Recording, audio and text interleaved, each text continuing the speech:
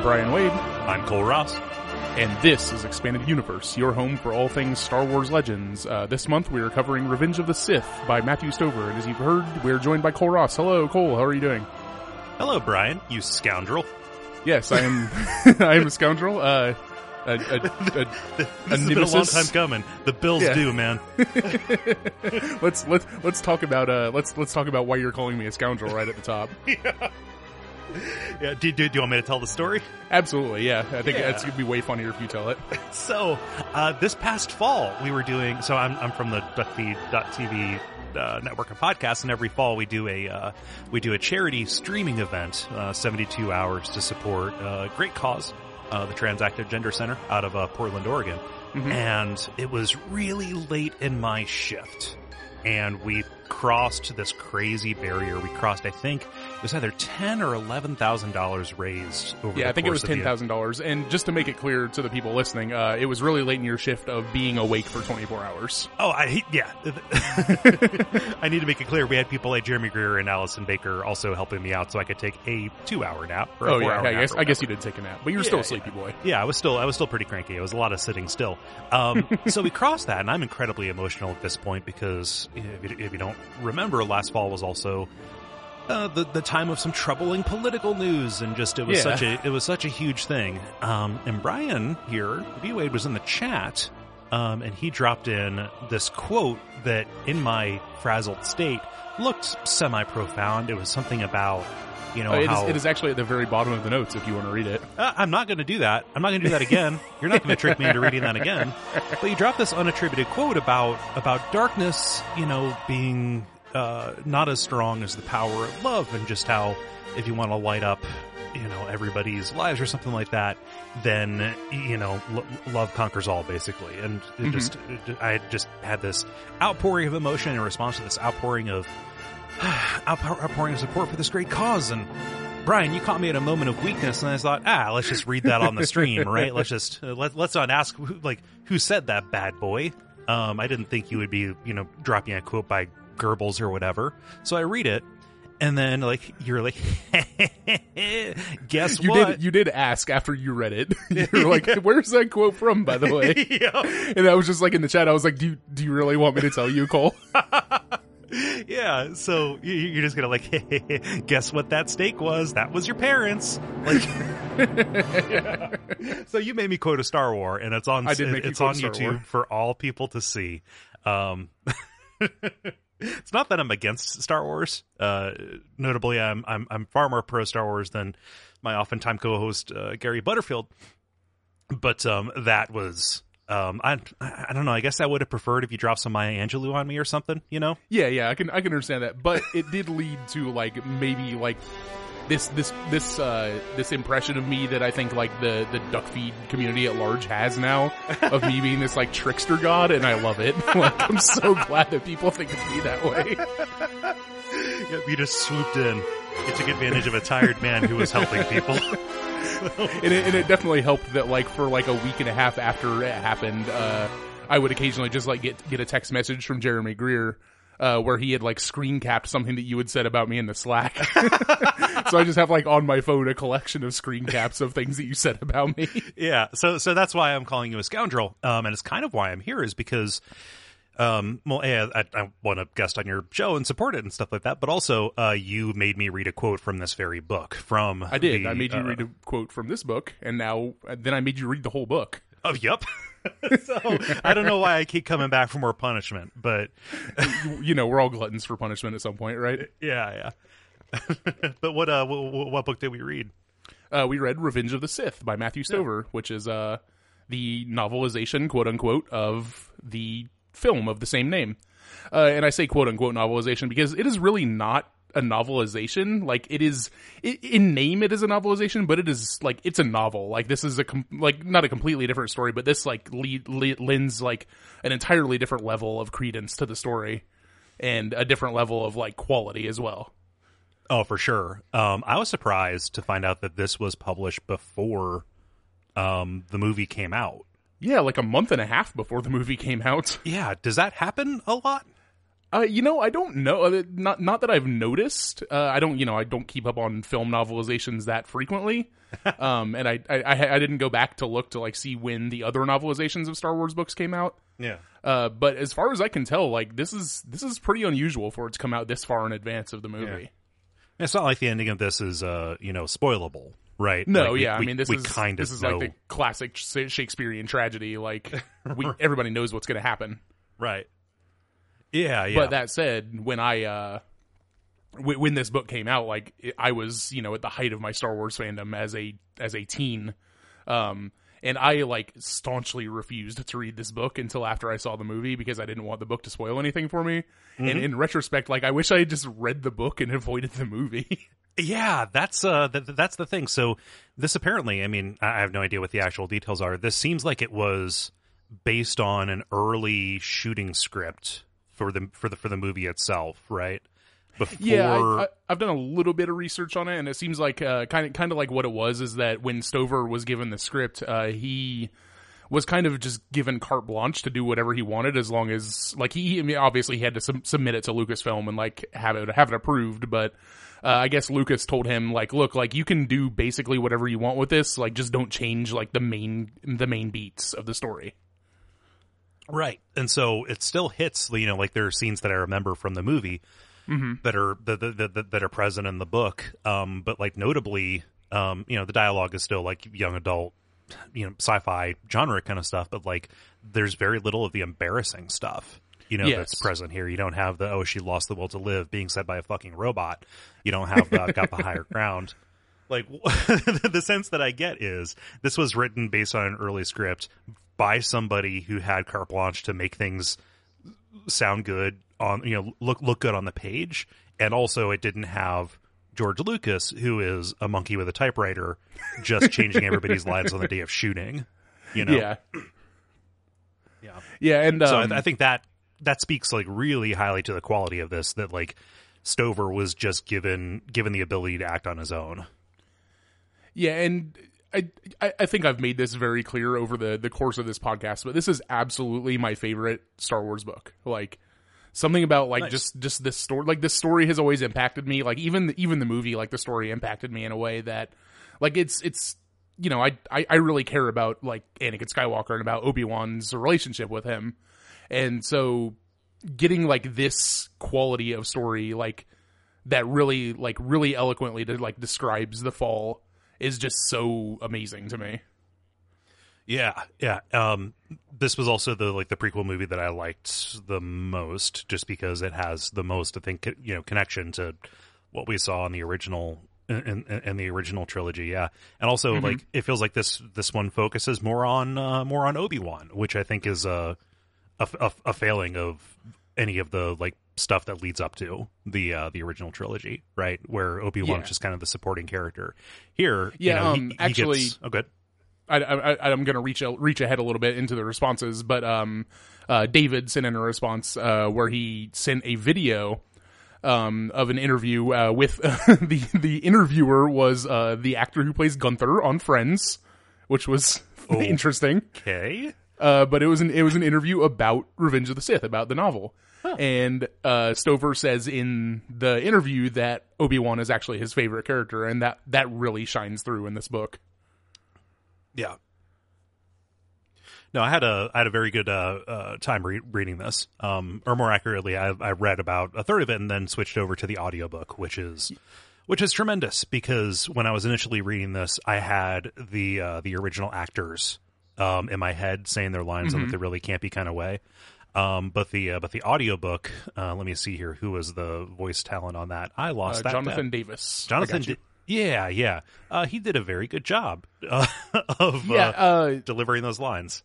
Yeah, and a couple of the characters that he does in particular, like even like I think his impression of Ewan McGregor's Obi-Wan is like spot on. Yeah. Because I actually in this month I've both read the book and listened to the audiobook 1.5 times. Oh God. I was real prepared, Cole. Let me tell you. It's your favorite. Yeah. It's my favorite. I think his Grievous is so much better than what we got in the movies. Yep. Or the movie, I guess.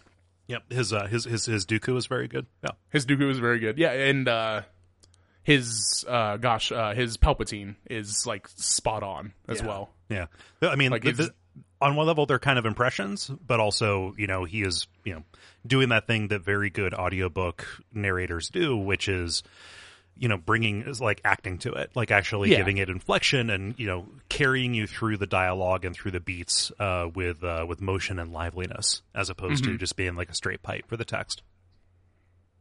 Yeah, and I guess I haven't done a whole lot of research, but I guess he's done a few of the other books as well. Nice. And so now that's just what I want to do, is listen to Jonathan Davis audiobooks. If you listen to enough audiobooks, you end up finding your favorite folks who do it. Yeah, which is interesting because I'm not much of an audiobook guy in general, but like since I started this podcast, it's really convenient to just be able to like listen to an audiobook. Oh my god. Like while I'm at work or whatever, rather than have to put aside time specifically to read. Yeah, I listen to Dark Tower audiobooks while I'm playing games for Watch Out for Fireballs, and I'm doing prep for 2 shows at once. Yeah, it's double the pleasure, double the fun, right? Yep, double the work. Yeah. So yeah, why don't we talk about the book a little bit? Yeah, let's do it. I don't think we need to go necessarily beat by beat. I kind of did that in the notes, but everybody kind of understands like what the Revenge of the Sith story is, I think. Right. Like we've all seen the movie. Actually, before we get into that, Cole, did you rewatch the movie? I spot watched some scenes. I didn't have the full uninterrupted 2.5 hours or whatever. I know you told me to, but I didn't do my homework. I'm sorry. Oh no, you're good. You're good. I put it on while I was taking notes today, and it is just like I said to you in our messages. It is just like quality whiplash going from the book to the movie. Yeah. Well, I hate the way those movies look. I mean, this is the purpose of this show is I get probably not to bash on the prequels. There's plenty of people doing that on the internet as well. I can't stand the aesthetic of the prequels whatsoever. Yeah, and I can totally understand that. I think. Yeah.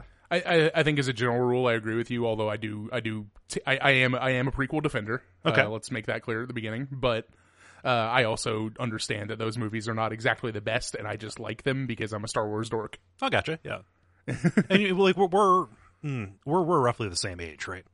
Yeah. I think you're like a year or two older than me, but we are very close to the same age. Yeah. So we kind of went through this at roughly the same time. Well, we've got history in the extra sode, right?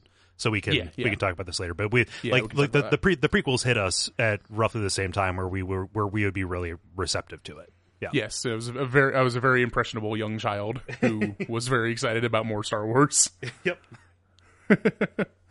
But yeah, so the book starts off with this really good introduction, and it like it's really impresses on the reader like how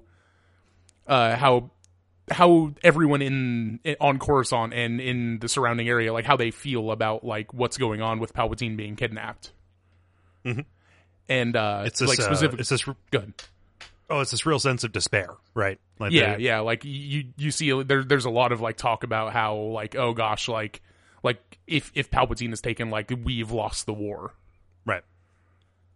Yeah, and also something that the book plays up that I got no sense of in the movies was just how famous Anakin and Obi-Wan are.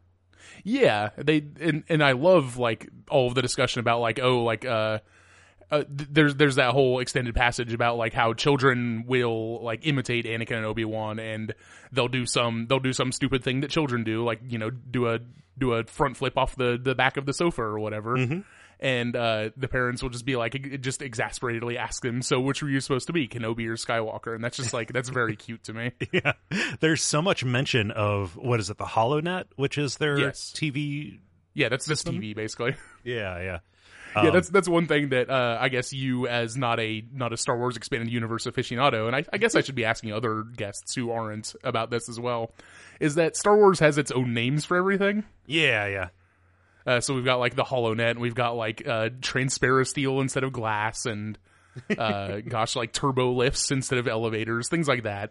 Yeah, I know a little bit of that from like reading those, like the anatomy of the Death Star, picture and diagram books and stuff like that. And most of you can pick up from context. Like they, just do a find replace on window for transparasteel, and you're probably okay. Yep, pretty much. Yeah. But it was just kind of amusing to have them play up this side of, galactic civilization, that they do have this active and thriving media that is like a huge part of, galactic morale, essentially. And like later on, we find out that they're using that for like propaganda purposes. Yep, because of course they are. Because Cole, later on in this book, we're going to get to this later, but did you get some like real like bad stomach feelings about like the way that Palpatine was taking over and like the kind of things that they were talking about? A little bit, definitely. Like in relation to what's happening in America right now. Well, like the prequels, and I think this movie in particular, okay, so let's say Attack of the Clones and Revenge of the Sith. They were both very much like conceived or molded to be criticisms of the Bush administration, right? Yes, like in absolutely. the War on Terror. And I think that we're seeing echoes of that today still, at like the far degenerate end. But yeah, I definitely did, get chills, because even though this is pretty basic political allegory, it's still fucking true, because despots will rise to power based on a cult of personality. And based on terrifying people not really valuing their own freedom in the face of security and in the face of charismatic persuasion. Mm-hmm. Yeah. But yeah, so one of the things that I've peppered throughout the notes is that Matthew Stover can really spin a line when he wants to. Mm-hmm. And there are certain lines in this book that just like really, really hit me really strongly. And the very end of the intro, the very last line of the intro is, "Though this is the end of the Age of Heroes, it has saved its best for last." And man, Cole, like, yep. I don't know, maybe that's just me, but man, that really gets me. Yeah. Well, it's not clear which one they're talking about. If they're talking about Anakin or if they're talking about Obi-Wan, or the two of them as a unit, right? Yeah, right. Yeah. But it makes it clear throughout the book. It certainly does. Yeah. There's some really good lines. There's one later on, especially related to the cruiser crash on Coruscant, that I really liked. Mm-hmm. Yeah. So yeah, and then we get to as we talked about a little bit earlier, we get the first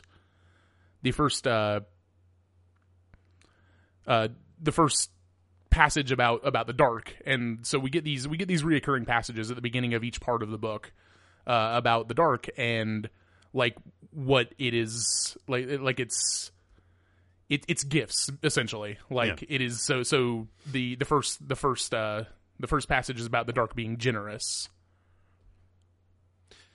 Yes. Like Stover has done a really good job of like setting up these refrains, right? Because you have this popping up and being expanded on, and then ultimately subverted at the very end with the thing "you deceive me into speaking aloud in front of people for charity." You also have Anakin's dragon inside himself, Yes. saying like even stars will burn out, things like that. I really enjoy that kind of that kind of repetition, especially here, because oh, good. Yep. Sorry. Go ahead. Because this is a book about the ultimate seduction of Anakin by the dark side, right? Yeah. And it is like he does such a good job. Stover does such a good job with that, like that repetition, and like it, like every time that comes back up, like I think it really hits like really strongly. Like it never feels like he's being clumsy with it at all. Nope.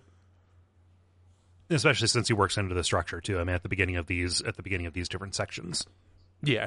So which makes it very it keeps it in the front of your mind throughout the entire book. Mm-hmm. So yeah, so then we're getting into the teeth of the story, like right away. Just like in the movie, we start with the battle over Coruscant. Yeah, which would be like a battle over, like if there was a dogfight over the city of New York, and if New York was a planet. Yeah, if New York was an entire planet. Yeah. And I really like how Stover described, like how he writes action scenes. Like he is very kinetic in his writing. Yeah, he has got a little bit of Salvatore. Would be my closest comparison for this. Yeah, it's a very he's really, again, like he's good at spinning a sentence when he wants to. Mm-hmm. Yeah. And he wants to quite a bit in this novel. Yeah. I was a little bit distracted in the audiobook version, so they produce these, so I just went back and listened to this entire section of the battle. It is just filled with laser bursts. Because like they're trying to build the scene, but like it's hard to focus on the words when you're in pew pew pew pew pew, panned left and right. When you're driving in your car, it put me very on edge. Yeah, there are moments in the audiobook like where like there will be like this low rumbling. And I was just like sitting at home just minding my own business or listening to the audiobook at some point, and there was this low rumbling, and I like legitimately like got a little nervous, and I looked behind me like I felt like there was someone behind me. Wait, did they get earthquakes? There's nobody in Indiana? behind me. Yeah. I don't think so. Yeah. I'm not quite sure how I feel about these sections where it just cuts out and then does like these almost like freeze frames on different characters or different moments. This is blank, or this is, the moment when X, and it does these long kind of descriptions, right? Yeah. See, I really like them. I think that like it's a thing that has been like it's a benefit afforded by this being a novel and not a movie, is that you have the time to step aside and like really like expand on these characters that like people know from the movies, but like they are so much better like characterized in the book than they could ever be in the movie. Of course, I mean, because you get actual description of what's going on in their head, what motivations are bubbling up into the dialogue or the different beats that we already know. Yeah.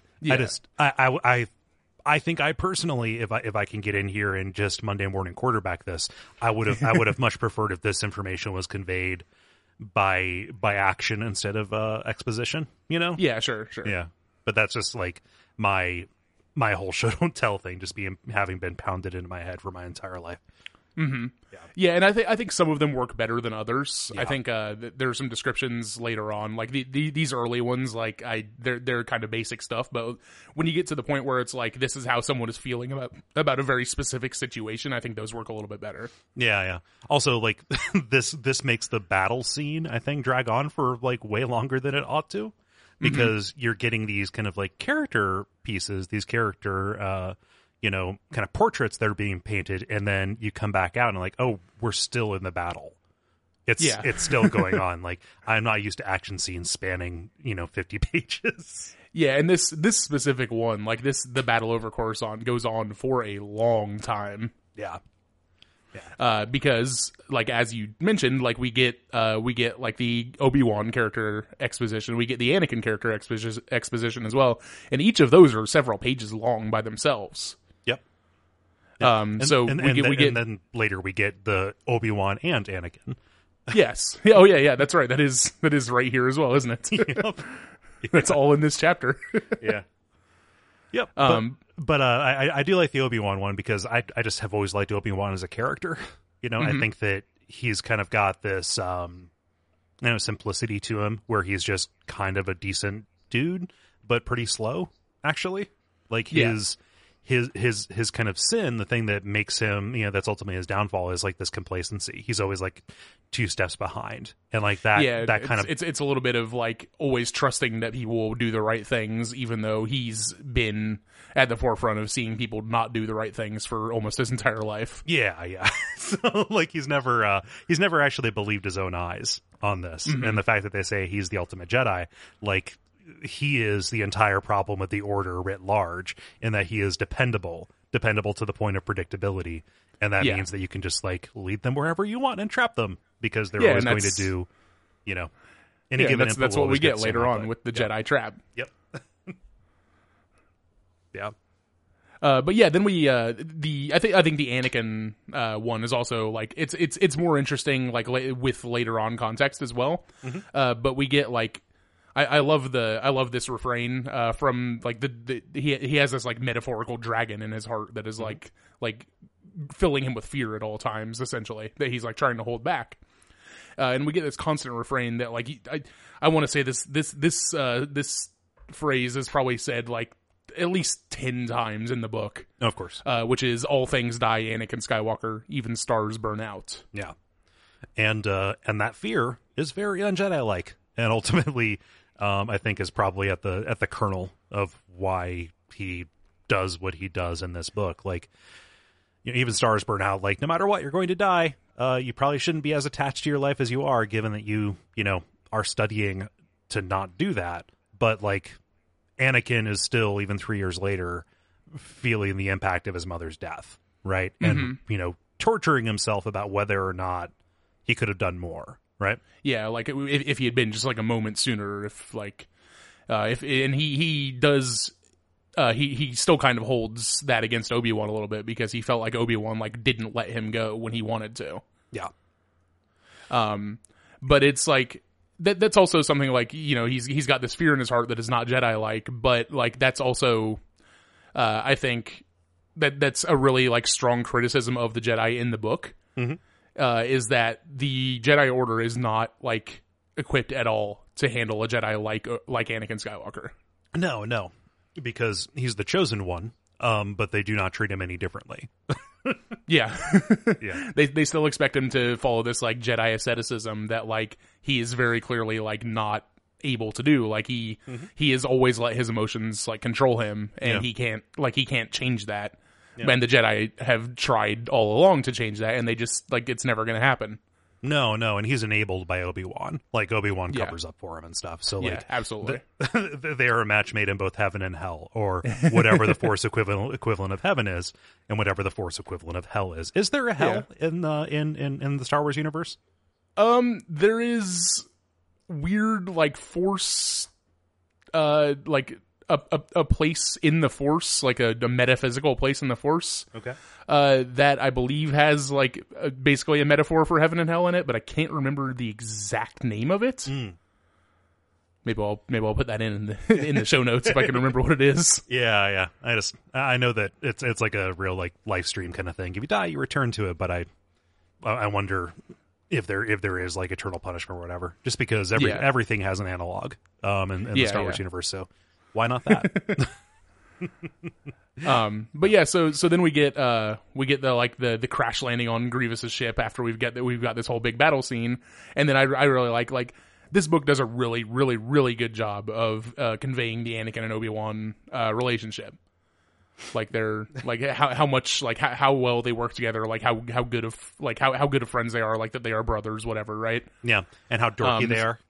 Yeah, and how dorky they are with each other, and I love it. Like it's so cute. Yeah. Because we get this moment where after they crash land on the cruiser, Anakin jumps out and tells R2 to like find a computer, and he's going to look for Obi-Wan, and then Obi-Wan is right beside him and says, "I appreciate the thought, Anakin, but I've already come for you." That's adorable. Yeah. They just they've. It feels like they're keeping score of who has the most quips. And they just keep on trying to one up each other. It's pretty great. Yeah, and they literally keep score a little earlier on when they're fighting the droids in space. Oh yeah. They have like a little what Gimli and Orlando Bloom kind of thing. Yes, yeah, absolutely. Yeah. And this is where we get that exposition about them being closer than brothers. It's the whole "this is Obi-Wan and Anakin" thing. And it just kind of highlights how much they kind of are natural fit for each other, right? Yeah, absolutely. And then in that discussion, like in that passage, there's the whole discussion that I really like about how it like the fight, the schoolyard fights, like over the subject of who would win in a fight between Obi-Wan and Anakin. It's like whether Obi-Wan's like unmatched cleverness would be Anakin's raw power straight up or whatever. And they talk about how like, but those fights always resolve themselves because like they would never fight each other because they're the team, and both of them are sure they always will be. Yeah, there's no irony in that. Yeah, no, definitely no dramatic irony whatsoever. Yep. No foreshadowing. Yeah, but yeah. So they're leaning on a bunch of history in that, like of the Clone Wars itself.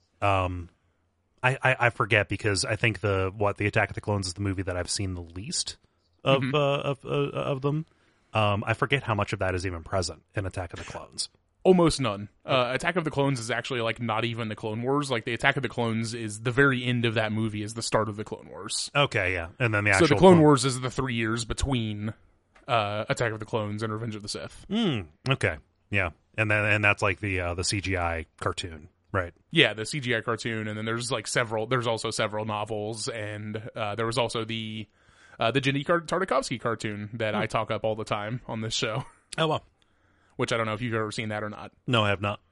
It is, I believe it is like considered non-canon at this point, as most things are. Yeah. Because I believe the Clone Wars, the CGI cartoon, like kind of when it came out, it just kind of overwrote the Jenny Tartakovsky cartoon almost immediately. Oh. But I really love it. Like, I mean, you know who Jenny Tartakovsky is, like, you know, his animation style, I'm sure. Mm-hmm. Yeah.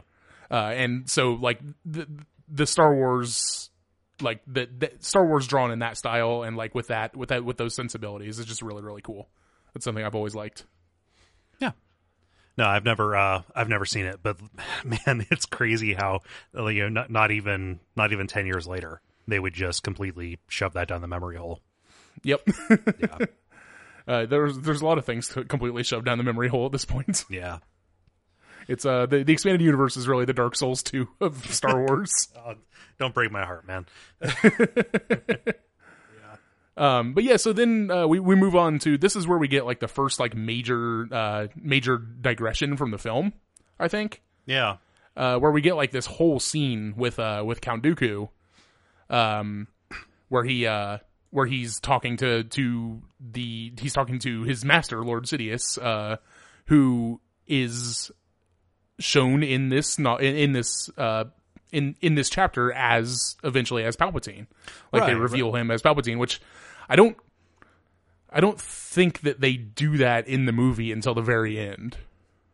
I mean like everybody knows, right? Yeah. There's no like official reveal. I forget when the actual reveal is. Like here, it probably. Yeah, I have no recollection. But here it's like, you know, it is shown because like they're setting it up. Like we get a glimpse behind the scenes of the ruse that they've kind of created. Yeah, and as you mentioned, there's absolutely no dramatic irony. Yeah, especially at the end of like the Dooku section, where like the last thing that he thinks in that section is treachery is the way of the Sith. Mm-hmm. No dramatic irony whatsoever. No, Palpatine is a pretty straight up guy. Yeah. So I remember having a lot more affection for Dooku in this than I recall ever having in the movies. I mean, obviously Christopher Lee's amazing, but here, like, this is I think one of the places where the "this is" section really expands on it, because he's a classic psychopath. Like and he's like an actual character in this as opposed to just a caricature in the movies. Right. Like he's like aristocratic, and you know everything about him is about this kind of like high appearance of dignity. Right. He is disgusted by what's his name, Grievous. Coffee McMetal face. Coffee McMetal face. Exactly. He's disgusted because he sees him as an abomination, right? He can't really get rid of him. But I just love this, you know, the way that they talk about it in his own terms, about how, you know, he knows when other people are, you know, expressing these emotions, but even with his insight reaching into the Force, he can only see it as like different intensities of energy, you know?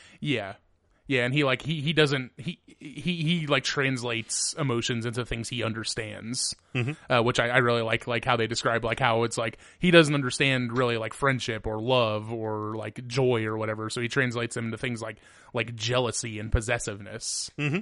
Yeah, because as you said, like he is like a classic psychopath. Like he does not feel, and so that's led up to and including like this whole thing where he like categorizes everyone in the galaxy into two different categories, and those categories are assets that can be of use to him and threats which are to be eliminated.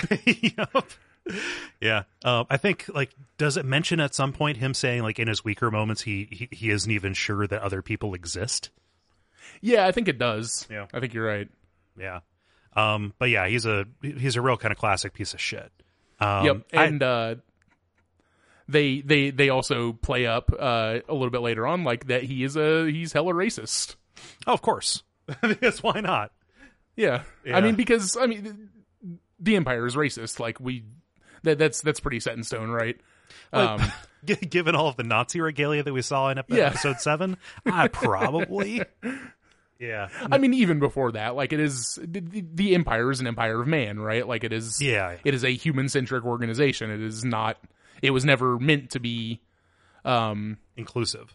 Yeah, and they actually like they go into a little bit with that, where that's the reason why the Trade Federation and why the CIS, the Confederacy of Independent Systems, like why they are all non-humans, is so that when this plan comes to fruition and they have to like reluctantly like denounce the CIS, like they're denouncing like aliens. Right. Yeah, like it's so great because you can see the pieces moving so much more clearly. It's not just names being set up by fiat, right? Yeah, like yeah. I've never quite understood the machinations of the way the way the Empire was put together, until I actually saw it spelled out here, But yeah, it's definitely Dooku is far more interesting here. I never heard of the Lost 20 either before. Yeah, that's something that's been brought up only. That's really only an expanded universe thing. Like that's something they've only ever really brought up in books and stuff. But that's just Jedi who left the Order for one reason or another. Yeah, just apostates. Like they don't necessarily have to be evil. Correct. Yeah. Yeah, they're just the Order could not give them what they needed, so they moved on. Mm-hmm. And it just turns out that a couple of them are Sith Lords. Yeah, it just turns out that Dooku is a real shithead. Yep.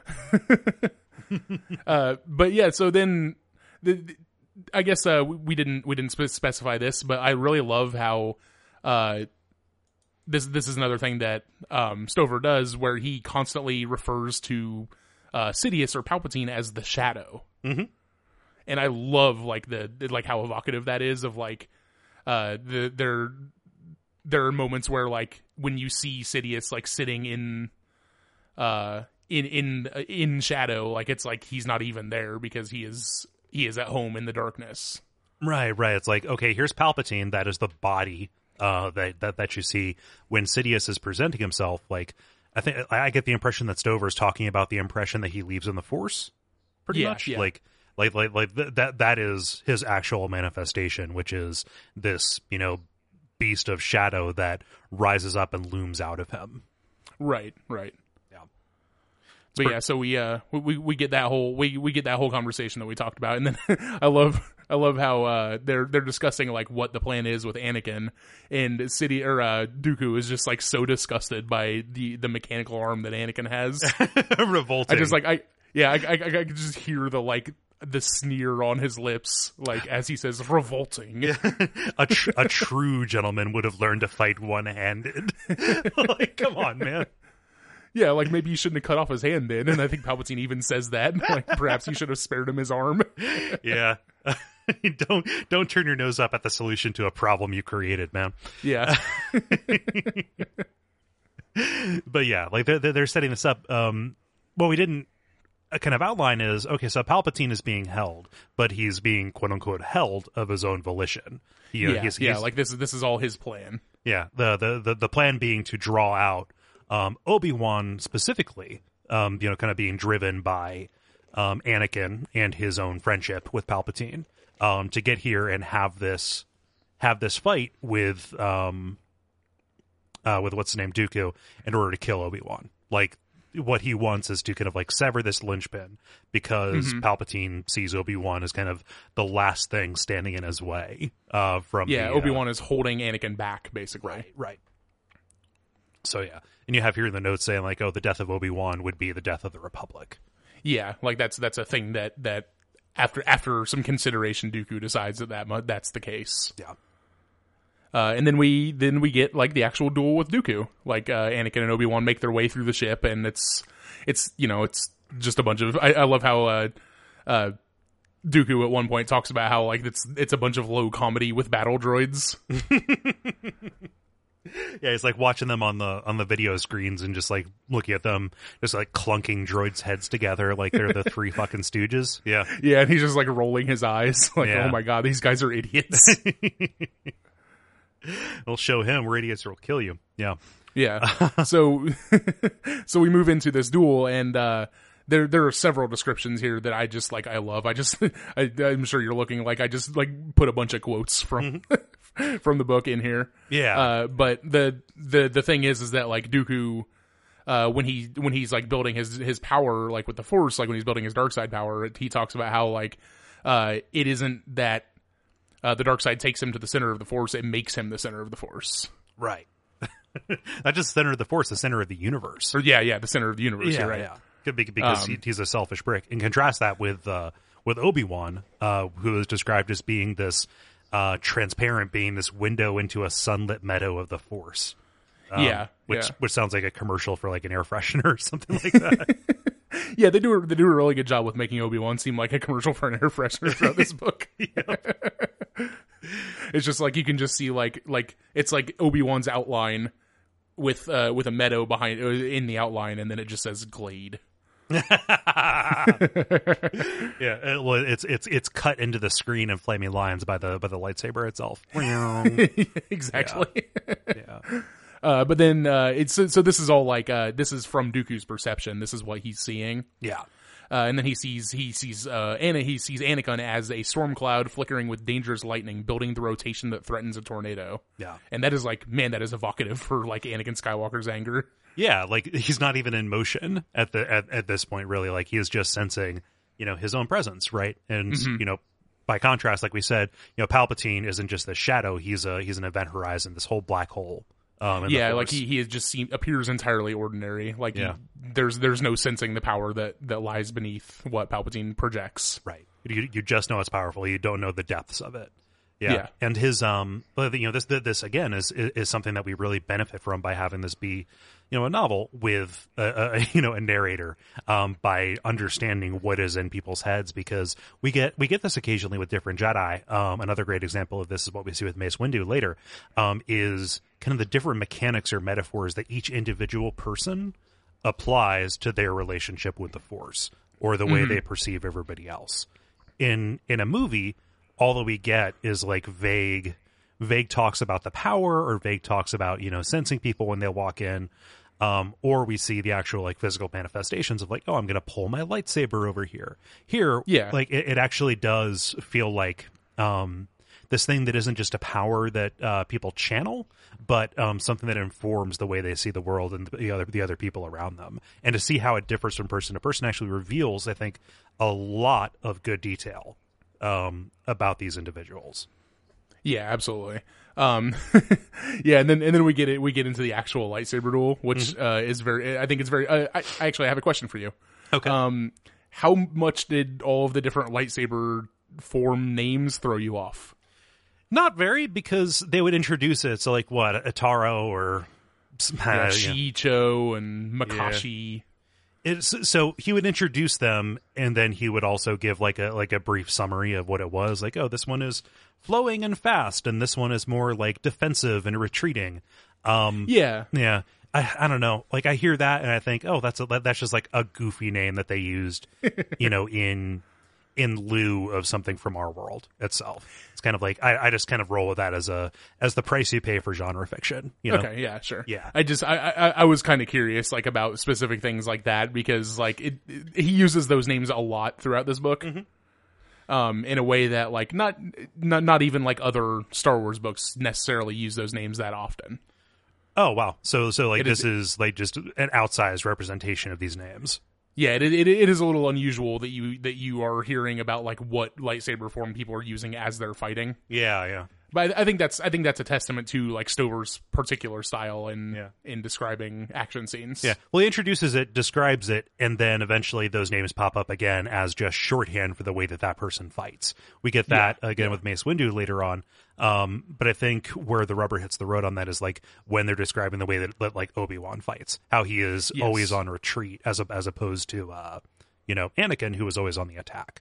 I think that is like the salient part of it. The name is just like, hey, it's Star Wars. This is a different world, and we have to have a different name for stuff, and that's fine. You roll your eyes and then you move on. Yeah. So because specifically what happens is that when Anakin and Obi-Wan first start fighting against Dooku, they take up these lightsaber forms or whatever, and then. Dooku quickly realizes that this has all been a ruse, and they were using forms that they are not proficient in, to trick him. Yeah, they're hustling him. Yeah, yeah, they're pool sharks. They're lightsaber pool sharks. Yep. But they're definitely I like the nature of their ruse because they're playing into Dooku's perception of them, because he looks at what they're doing and the way they're fighting with each other, and he thinks, oh, they're so used to being two Jedi against an army of incompetents. They're not used to being two Jedi against one single incredibly competent foe, and like they're actually using Dooku's arrogance against him. Yeah, which is really, really well done. Like to where Dooku kind of taunts Obi-Wan. He's like, "Your moves are too slow, Kenobi. Too predictable. You'll have to do better." Very and well, Obi-Wan just kind of like, Obi-Wan just kind of gently smiles and then launches up in the air, and then all of a sudden it is on. I'm not. This isn't even my final form. It just goes for it. His hair goes blonde, spikes up. This is an interesting turn. Turns out Star Wars was Dragon Ball Z all along. And then Goku shows up and says, guys, we have to go save Namek. So yeah, at some point, Obi-Wan gets knocked out, and that's kind of a that is a fixture of these early battles, which is Obi-Wan is taken out of commission, and Anakin has to go to lengths to save him, but well, when Obi-Wan's away, Anakin will do terrible, terrible things, often at the behest of Anakin's Palpatine. anger will play. Yes, yeah. But yeah, so Dooku kind of spins Anakin up into a rage, and then Palpatine from the chair is like telling Anakin, like, you use this strength that you're feeling, like, use this power and kill him. Mm-hmm. And so this is, this happens in the movie too, but it's a little, it's a little more expanded in this. Yeah, yeah. But I also like that this chapter again ends with treachery is the way of the Sith. Mm-hmm.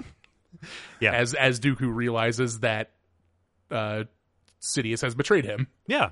He really realizes that no, he has moved from an asset to a liability.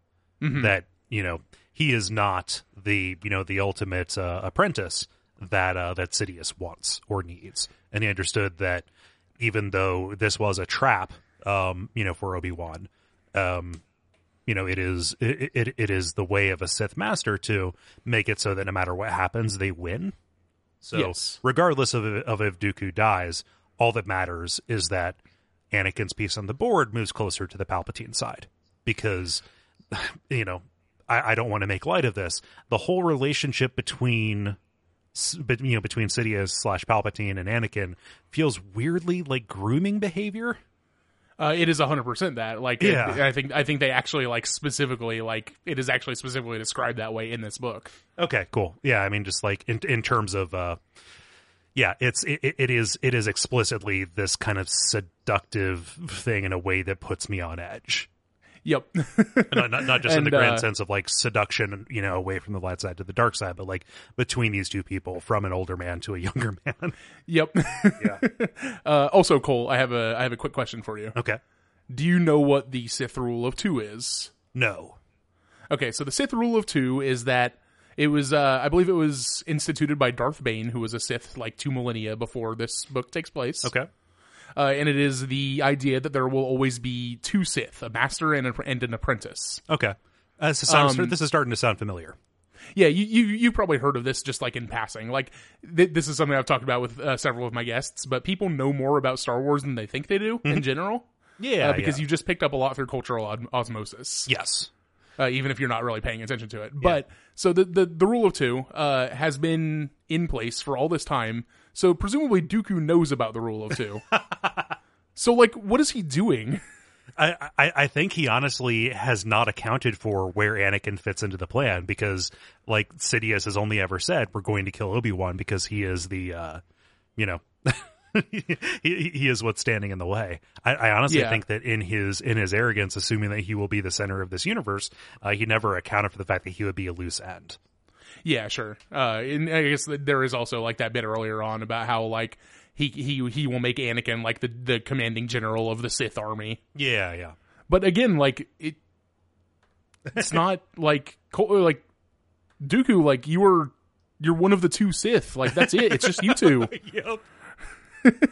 Although, does that account for what's his name? Peter Serafinowicz character, Darth Maul. Darth Maul is a he was around. Dooku ostensibly didn't become a Sith Lord until after Darth Maul was killed. Oh wow, is the implication? Okay, huh? So he was taken from his position and then like promoted to it. Yeah, I had the sense that Count Dooku was operational well before that. Yeah, and then there's also like Dark Jedi. So something like I don't know if you know who, for example, an Asajj Ventress is. No, I don't. She is like a Dark Jedi that is prominent in the Clone Wars cartoon. Okay, so like rogue Jedi who use the powers of the Force but are not specifically aligned with the capital S Sith. Correct. Okay. Correct. All right. Well, that clarifies it for me. But yeah, I just wanted to talk about how about how Dooku is just like blatantly ignoring the rule of two. Yeah. Everything with Dooku seems like it can be chalked up to arrogance. Yeah. I think that's very clearly like that's his fatal flaw. Yeah. But then we get. I think this is the first amazing. This is blank because it's describing a moment rather than a character. And this is the death of Count Dooku. Yeah, it's like Dooku's really down on his like knees. The way this is done. Oh, very much so, because like it is Anakin understanding what Jedi SOP is, which is not to kill somebody in cold blood, but if they're surrendering themselves to you, take them captive, and Palpatine urging him on, kind of for no reason. For no apparent reason. Yeah, for no apparent reason. Yeah, sure. Yeah. but yeah, like this is looking into this moment as Anakin has his own lightsaber in one hand and Dooku's lightsaber in the other, and it's positioned like as a scissor around his head. Yeah. And the passage in this section that just like has always hit me really hard is this passage I have in the notes, which is, he has existed only for this, to be the victim of Anakin Skywalker's first cold-blooded murder. First, but not he knows, the last. Then the blades cross at his throat, uncrossed like scissors. Snip, and all of him becomes nothing at all. Yeah, that last line's really good. Yeah. But one of the things in the book that I think really doesn't come across in the movie at all is like this murder like really weighs on Anakin. Right. Like it really affects him for the rest of the book. Yeah. All of his transgressions up to this point have been like disobeying orders because he's a loose cannon who follows his own rules. He's never actually he's never committed like a huge sin. I guess aside from taking a wife and ultimately her fathering a child, which Jedi, capital J Jedi are not supposed to do. But like this feels like something that he knows he can't come back from, but he's in some form of denial about what it will actually do. Yeah, and you could make an argument that like his first major sin would be like the killing the Tusken Raiders on Tatooine with his mom, but like I think you could also at the same time very easily make the argument that he was that was like an act of like that wasn't cold blooded. Like that's the difference, is that killing Dooku is in cold blood. Dooku is a prisoner at this point. Yep, Dooku's a prisoner. He's definitely, a war criminal. He is an enemy combatant, but there is no direct motivation of revenge. Correct. For this. There's no justice to it, right? Yeah. Not although this is actually like there's this whole debate between Palpatine and Anakin where he talks about how like, oh, I shouldn't have done that. Like that's not justice. And Palpatine says, the revenge is the foundation of justice, and it always has been. Yep. Just drip feeding Anakin his little bits of philosophy. Yep. And he spends a lot of time in this book doing that, like as you said, grooming him. Yeah. Oh man. Yeah. And like the other part that makes this weigh heavily is like later on, Anakin, it's the same old song and dance. He is, he is lauded as a hero for his actions here.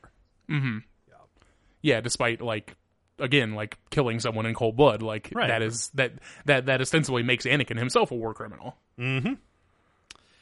Oops. Yep. But yeah, Dooku's off the table though. Yeah, Dooku's gone. Goodbye to him for the rest of this book. I'm glad we got an actual good character out of him and not just like 5 seconds of him in the movie. Yeah, not just a waste of Christopher Lee. Yeah. So that makes me really mad. Does that make you really mad? Like that Christopher Lee was wasted like that? Yeah. You know, he's passed like any great actor, especially like in their later years. You know, you only get so many roles for them, and I understand, you know, especially in like really, you know, especially in British actors, there is that tendency of like, well, I'm just going to work because I'm a working actor, right? Mm-hmm. So you get Michael Caine doing Jaws 4 so he can pay for his, you know, pay for his beach property or whatever, right? Right. But yeah, like I have a tremendous amount of affection for Christopher Lee, even from like Hammer horror film days and stuff, and just like you find out that he is in here and he's barely a presence at all. Yeah. Yeah. And I think I've watched some like special features where he talked about like how he was really happy to be a part of Star Wars, mm-hmm. which like I'm glad that he liked that, but man, like he deserves so much better. Yep. he deserved what happened in this book, not what we got in the movie. Yeah, not what we actually saw on the screen. Yeah. Yeah, it's a bummer. Yeah. So then the very last thing that happens here, right before they go off on their escape, is that I really like the way that Anakin's loyalty is shown. Oh yeah. With this moment where Palpatine is like really insistent that like, oh, we should just leave Obi-Wan. We don't have time to save him. And Anakin's like, no, his fate will be the same as ours. Like we are not leaving without him. Yeah. Yeah. Like it's presented as this virtue. And I think that like, I think Stover is using the same term for this, you know, loyalty throughout in order to actually like show us the different color and contrast of what that actually is, because here it's loyalty and he is doing whatever he can to save his friend. Over the course of the book, it morphs into toxic codependence. Yeah. Yeah. I think, I think, oh, good. Oh, I was gonna say, I think that's like especially clear, like with Padme later on. Oh yeah, the relationship between Anakin and Padme is no good. No good, not in the slightest. Right, but he goes back and go ahead. Oh, he goes back and rescues Obi-Wan, and I think like roughs up his unconscious body a little bit, getting him up and down ladders. Yep. Yeah, I couldn't imagine being Obi-Wan at this point. No. But yeah, so but then they're we going after Grievous, right? Yeah, we get like our first like major scene with Grievous. Like he popped up a little bit earlier, but this is where you really see like Grievous like at his like his mightiest. Yeah. And he doesn't have that stupid cough right that he has in the movie, which is great. And he's like legitimately a little scary in the book, I think. Yeah. I think it's because it never actually like really describes the way he looks that much. You get these kind of like really close up descriptions of like, oh, here's his face and the yellow eyes, or here's the way this one particular arm looks. It had been long enough since I saw the movie that actually reading this, I was able to put together my own kind of picture of him as this, you know, mechanical abomination. That is like much cooler than what was actually presented. What we actually got. I think in the movie he looks way too pristine. But here, you know, he is presented as, you know, being this kind of like ramshackle collection of droid pieces that has this organic core at the center of it. There's no real sense of his history aside from the fact that he is, you know, a Jedi hunter and he fights using these lightsabers that were, you know, that they're basically trophies.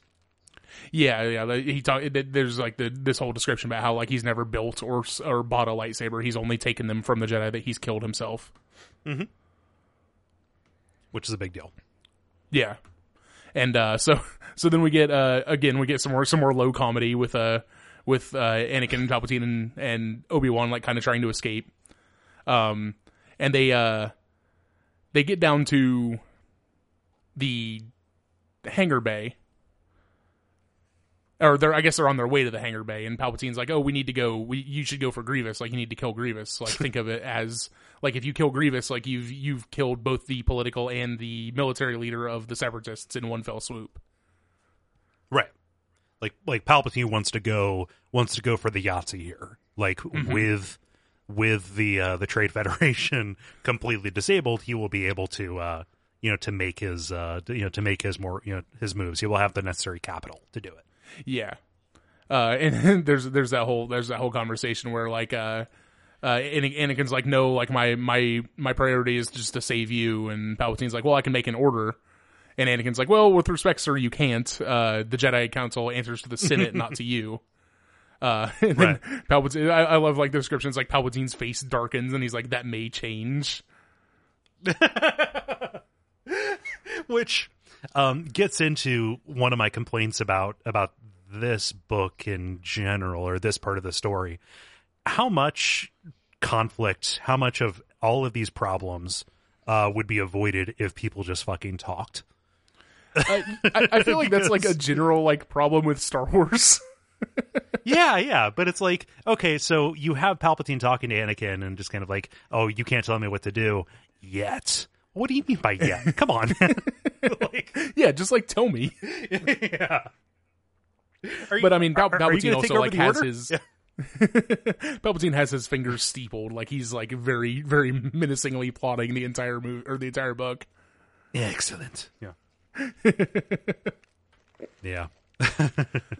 But yeah, then we get this like little cutaway. Actually, I really like this with Lorth Nida, who's the captain or commander of one of the Republic ships, and he hails Grievous and like offers him a chance to surrender. And like there's this whole like I really like the conversation between the two of them, where Grievous like tells him that Nida has 10 minutes to like clear a path for him to jump to hyperspace.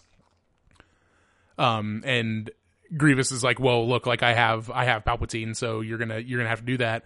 And Nida is like, well, if you have him, like you'll show him to me, right?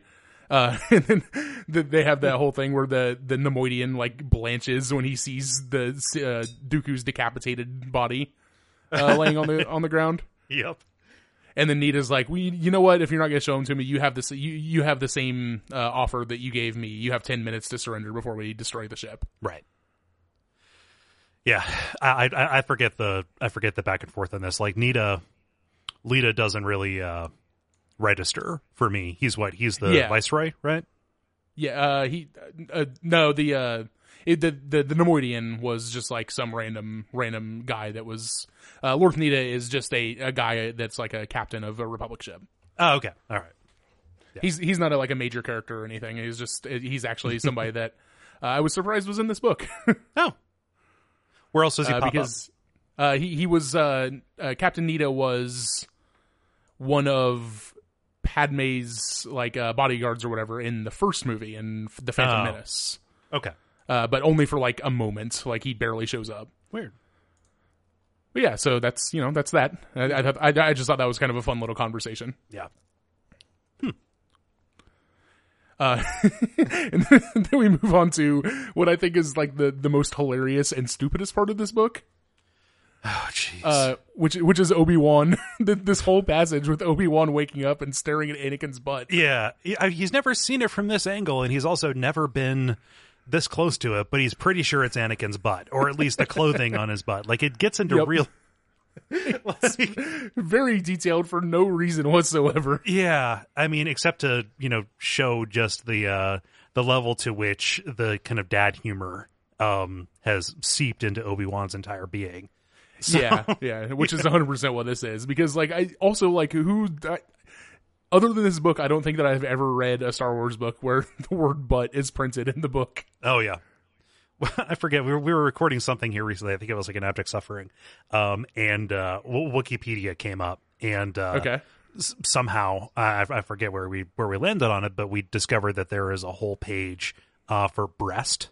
Yes, yeah, that's my favorite Wikipedia page because it's so stupid. Okay, cool. Yeah, and it's like it's separated into just like, okay, here's the basic description of what breasts are. Here's all of the mentions of breasts and stuff that is still canon, and then pages upon pages upon pages of any time a breast has come up in anything that is not canonical now. Including a picture of Anakin Skywalker revealing his chest. Yeah, it's not great. Nope, it's real bad. It's real bad is what I would say it is. Yep. Oh, but yeah, they're escaping up this elevator shaft, and Obi-Wan wakes up, and this is where the cover up story starts taking place, right? Like, oh, I killed him, but it definitely didn't happen the way it really did. Yep, it was definitely like it was just in the fight. Like I definitely didn't like have him as a prisoner. Yeah, he totally let himself be decapitated. He seemed to kind of like it. But yeah, then I don't want to spend a whole lot of time on this because I think it's a little goofy. But the whole we get that whole scene with like Anakin and Padme giving gifts to each other. What bearing did that have on anything? I think it's really just to show like the level of commitment in their relationship, and like I think specifically like how much Anakin, like how Anakin feels about her. Okay, kind of like it's his motivation that he summons up to, like I'm gonna get out of here safe.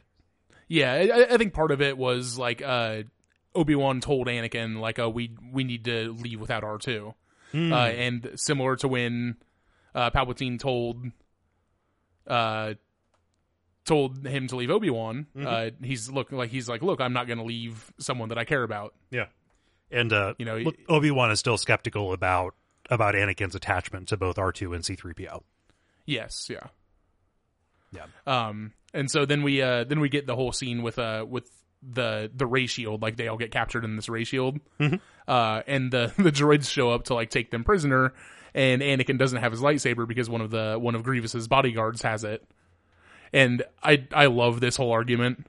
Like it's so cute, like the way that they needle each other here. I forget the way that the way that it played out. It's so Obi-Wan is like giving Anakin some guff about like having lost his lightsaber. He's like like what? How many times have we talked about this? And Anakin is like Obi-Wan. Anakin's like Obi-Wan. That lightsaber is your life, and he like it does an impression of Obi-Wan, and it's just like they're like kind of arguing like lightheartedly back and forth to each other. And I just love like the way that it's just it's another like little signifier of like the way that their relationship is, like how close and like how comfortable they are with each other. Yeah. Well, if your head wasn't screwed on, it would.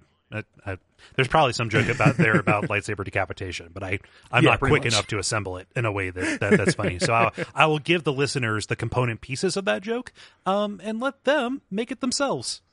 Yeah, send me a tweet with your favorite lightsaber decapitation joke. Yeah. This leads up to what I think is one of my favorite lines in this, which relates, I think, specifically to the Anakin piloting the remains of the ship down to the surface of Coruscant. Right? Is that about where we're at? Before we get to that, we get to we have the whole fight between Obi-Wan and Anakin and Grievous. Oh shit, yeah. Okay. Which the only thing I really want to mention of this is we get another passage. This is Obi-Wan Kenobi in the light, and it gives this whole description about how like he is part of everything on the ship. Like he is like let the Force flow into him in a way that like he can sense everything, like he can control it. He's like easily like perfectly in control of this situation. And the one thing that I love is the very last passage of this part is there will be battle here, but he is perfectly at ease, perfectly content to let the battle start when it will start and let it end when it will end, just as he will let himself live or let himself die. This is how a great Jedi makes war. Like, man, like that last line, this is how a great Jedi makes war, because like that's what Obi-Wan is. Like he is the greatest of the Jedi, right? Yeah. And I think that line also like specifically is really indicative of how Matthew Stover feels about Obi-Wan. Oh yeah, definitely. It's got a little bit of a little bit of Dune in it, right? Like I am the reed in the wind or something like that, right? Yeah. Just the entire, all of the effort that Stover puts into casting Obi-Wan as just this kind of pure and empty vessel for the Force that it can that it can kind of flow through, up to the point where like it takes away a little bit of Obi-Wan's agency in a lot of these situations, just because like he is not actually consciously acting. He is just there to be moved by the Force itself. Yeah. But still wonderfully written. Yeah. Oh, yeah, for sure. It's it again, they have room to use imagery, and I like the way that each different person who who is at the whim of the Force, has their own imagery and relationship to it. Yeah. So yeah, then they dispose of Grievous. Grievous escapes, and then we get to the thing that you wanted to talk about. Yeah. So Anakin Skywalker, this masterful pilot, he decides to take this ship. It's like half of a ship. There are no rear thrusters or anything. There's no real place for them to land on Coruscant. Again, it's this city planet. There's everything is there. And this ship is sinking fast. It is descending through the atmosphere, and so Anakin takes his place at the control panel, which was not made for human hands, and does something here. You have an excerpt. Let me see here. This was Anakin's. Oh, I lost it. Where is it? Oh yeah, this is Anakin Skywalker's masterpiece. Yes. This is this is a masterpiece, piloting a ship that has no thrusters by feathering these different hatches open to manage the drag in order to get this flaming Hulk down to the bottom. And like the thing that I really liked about this, the line that stood out was something about every single second that they held together was a miracle, but how many miracles can you expect to be strung together in a row? Yeah, I really like that line, and the whole what he's doing right now transcends mirror flying the way Jedi combat transcends a schoolyard scuffle. Yeah, and I also really like how it's like this whole thing is described like he is like the master of a concerto. Mm-hmm. Like he is like a composer, and like this is his masterpiece, as they say. Yeah, he is one with the ship. Yes. I just like the idea of like, okay, I'm going to open and close this door in order to make sure we fly in just the right way. Yeah, because it is very clear at this point that like that this ship that they're on like is already like it's not even designed to be landed on a planet, right? And like as you said, it's a half a ship. Like it is going to crash. Like they are going to crash. Like that's what is going to happen. Yeah, it's like Buzz Lightyear. They're going to crash with style. Yeah. Yeah, Anakin Skywalker's style. But yeah, so then again, like I feel like I'm reading a lot of lines, but like again, like man, Matthew Stover, what an author. The very last line of this part of the book is between his will and the will of the Force, there is no contest. Uh-oh. Again, no dramatic irony whatsoever. Nope. Yeah. And then we move into part 2, seduction. Yeah. The whole first part of the book was that battle scene. Yep, pretty much. Yeah. It is nice to get some time to breathe, I think. Yes. Yeah, and we definitely have some time to breathe here. Yeah. Because now we get a lot of character moments and a little less action. Yeah. And this is something I never thought I would say about anything related to the prequel. The political maneuvering here is actually pretty entertaining to me. Mm-hmm. I like seeing how everything is being moved around and just getting this impending sense of doom as the noose tightens around the Jedi Order. Yeah. For as much as they probably deserve to be to take a couple of blows, it still sucks because I've got some affection for people like Yoda and Obi-Wan. Yeah, I like an Obi-Wan. I think that's pretty clear. Yeah. But yeah, so then we get another passage about the dark, and we get this time the dark is also patient. And I like the line, the dark's patience is infinite. Eventually, even stars burn out. Yeah. Cough, cough. Anakin Skywalker's dead dragon heart. Of cough. course. Yeah. That's weird. I never drew the connection. There's a little bit of like a 1 Corinthians vibe to this too. Love is patient. Love is kind. Oh yeah. It's like I hadn't considered that until you said it. Yeah. Who knows if that's intentional or not? It just seems like a dark mirror of that. Yeah, I could very well see that being something that Stover did intentionally. Yeah. But yeah, then we this is where we get to see Mace Windu for the first time. Everybody loves Mace Windu. Yeah. Samuel L. Jackson. He's got a lightsaber with the handle that says "Bad Motherfucker" on it. A purple lightsaber, no doubt. I love that lightsaber. That's right. Yep, it's a dope lightsaber. Yeah. Yeah, but Mace is there, and he's got no patience for Palpatine's shit. No. not in the slightest. Like Palpatine, kind of tries to schmooze up to him a little bit. He's like, "Oh, you've always been a very great help to me," or whatever. And Mace is just like, "The Jedi are honored to serve the Senate, sir." Yep, emphasis on Senate. You just face. Yeah, emphasis on Senate. Yeah. And we get a sense of Mace's viewpoint here. His relationship and what he sees through the Force, his kind of gift or his power is to see the fault lines between people. He sees everything as kind of this large crystalline structure, and looking at the way people are related and potential disasters between them, it's almost like seeing a fault line or the place where, the order is most likely to shatter.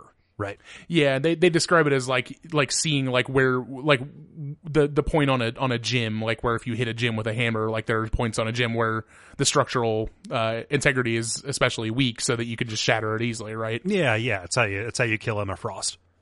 Yeah. Exactly. Yeah. And this is described in greater detail in the novel Shatterpoint, also written by Matthew Stover, which is a Mace Windu point of view book.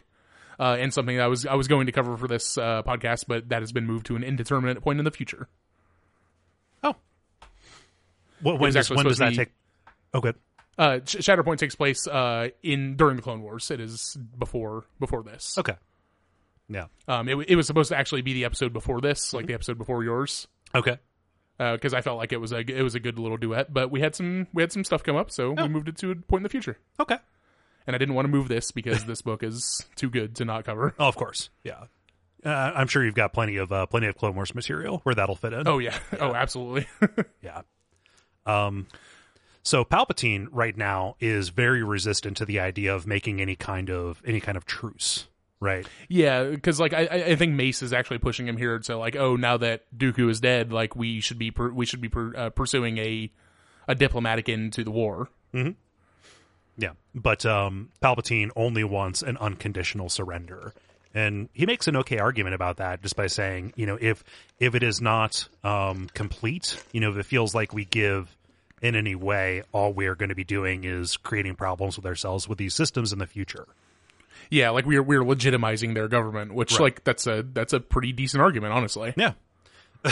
So he's not just like a complete, Mr. Burns going up there and doing like nonsensical things just to be a dick. He's definitely got his own... I mean he is like a fine politician in his own right. Yeah. And I also mean, you kind of have to be, even with your Sith powers, to become the Supreme Chancellor of the Republic, right? Yeah. And we've also seen that like he is in charge of both sides of this, so he can decide which one is like he decides when and where this ends. All of this is him fighting his Bakugans in order to get Anakin under his control, right? Exactly. Yeah. So and then there's this. I really like that. I think this discussion between Obi-Wan and Anakin, again, like I keep calling it cute. Mm-hmm. It is very cute. Like how Obi-Wan is just like, oh, I don't have the stomach for politics. Like you're the hero. Go be the poster boy. Yeah. And Anakin's like, poster man. And he's like, you're right, poster man. Well, it's funny because like their master apprentice relationship is almost never, or their age gap is almost never commented on. Right. And it crops up here because like Anakin wants to sulk in the back. He has, basically he his murder is weighing heavy on his soul, and everybody wants him to go up and act like a hero when he knows the truth behind it. Right. Yeah. Yeah. And there's also the whole, like, the only thing he really cares about here is going to see Padme. Oh, of course. Yeah. But while Anakin is going out and doing his thing for the cameras, Windu comes up and says, "Hey, we've done more investigation, and Sidious is somebody who's very close to Palpatine." Yeah, he talks about how they've tracked him to Palpatine's inner circle, right? And they specifically mentioned that the only reason Palpatine's not a suspect is because he already rules the galaxy. He has nothing to gain. Yeah, that still, like, I think that would still make him a suspect, guys. Like he's taken control of the fucking galaxy. Like, why aren't you suspecting him of anything? You are the only check on this. Yeah. What's this quote here? A very, very wise Jedi once said to me, "We don't have to win. All we have to do is fight." Yeah, that's when Mace is like expressing his like frustration with everything that's been going on while Obi-Wan and Anakin have been away. Right. Like, because he's like, oh, you haven't been here, you haven't felt like all of the things that have been taken away. Right. the way that we have. Well, I mean, like they're back in Coruscant for the first time in months, right? Yeah, and like the entire place is a war zone. I mean, the fight is literally taking place above their heads, and like you're looking around, and Coruscant is in flames for most of this story. Yeah. And on top of Coruscant being a war zone, like because of the way that Palpatine is like, because of the let's just say Trumpian air that Palpatine has about him, he is like constantly taking away like people's liberties, like in the name of security. Right. Yep. What is it? If you give up your freedom for security, you don't deserve either. Something like that. I'm depressed. Yeah.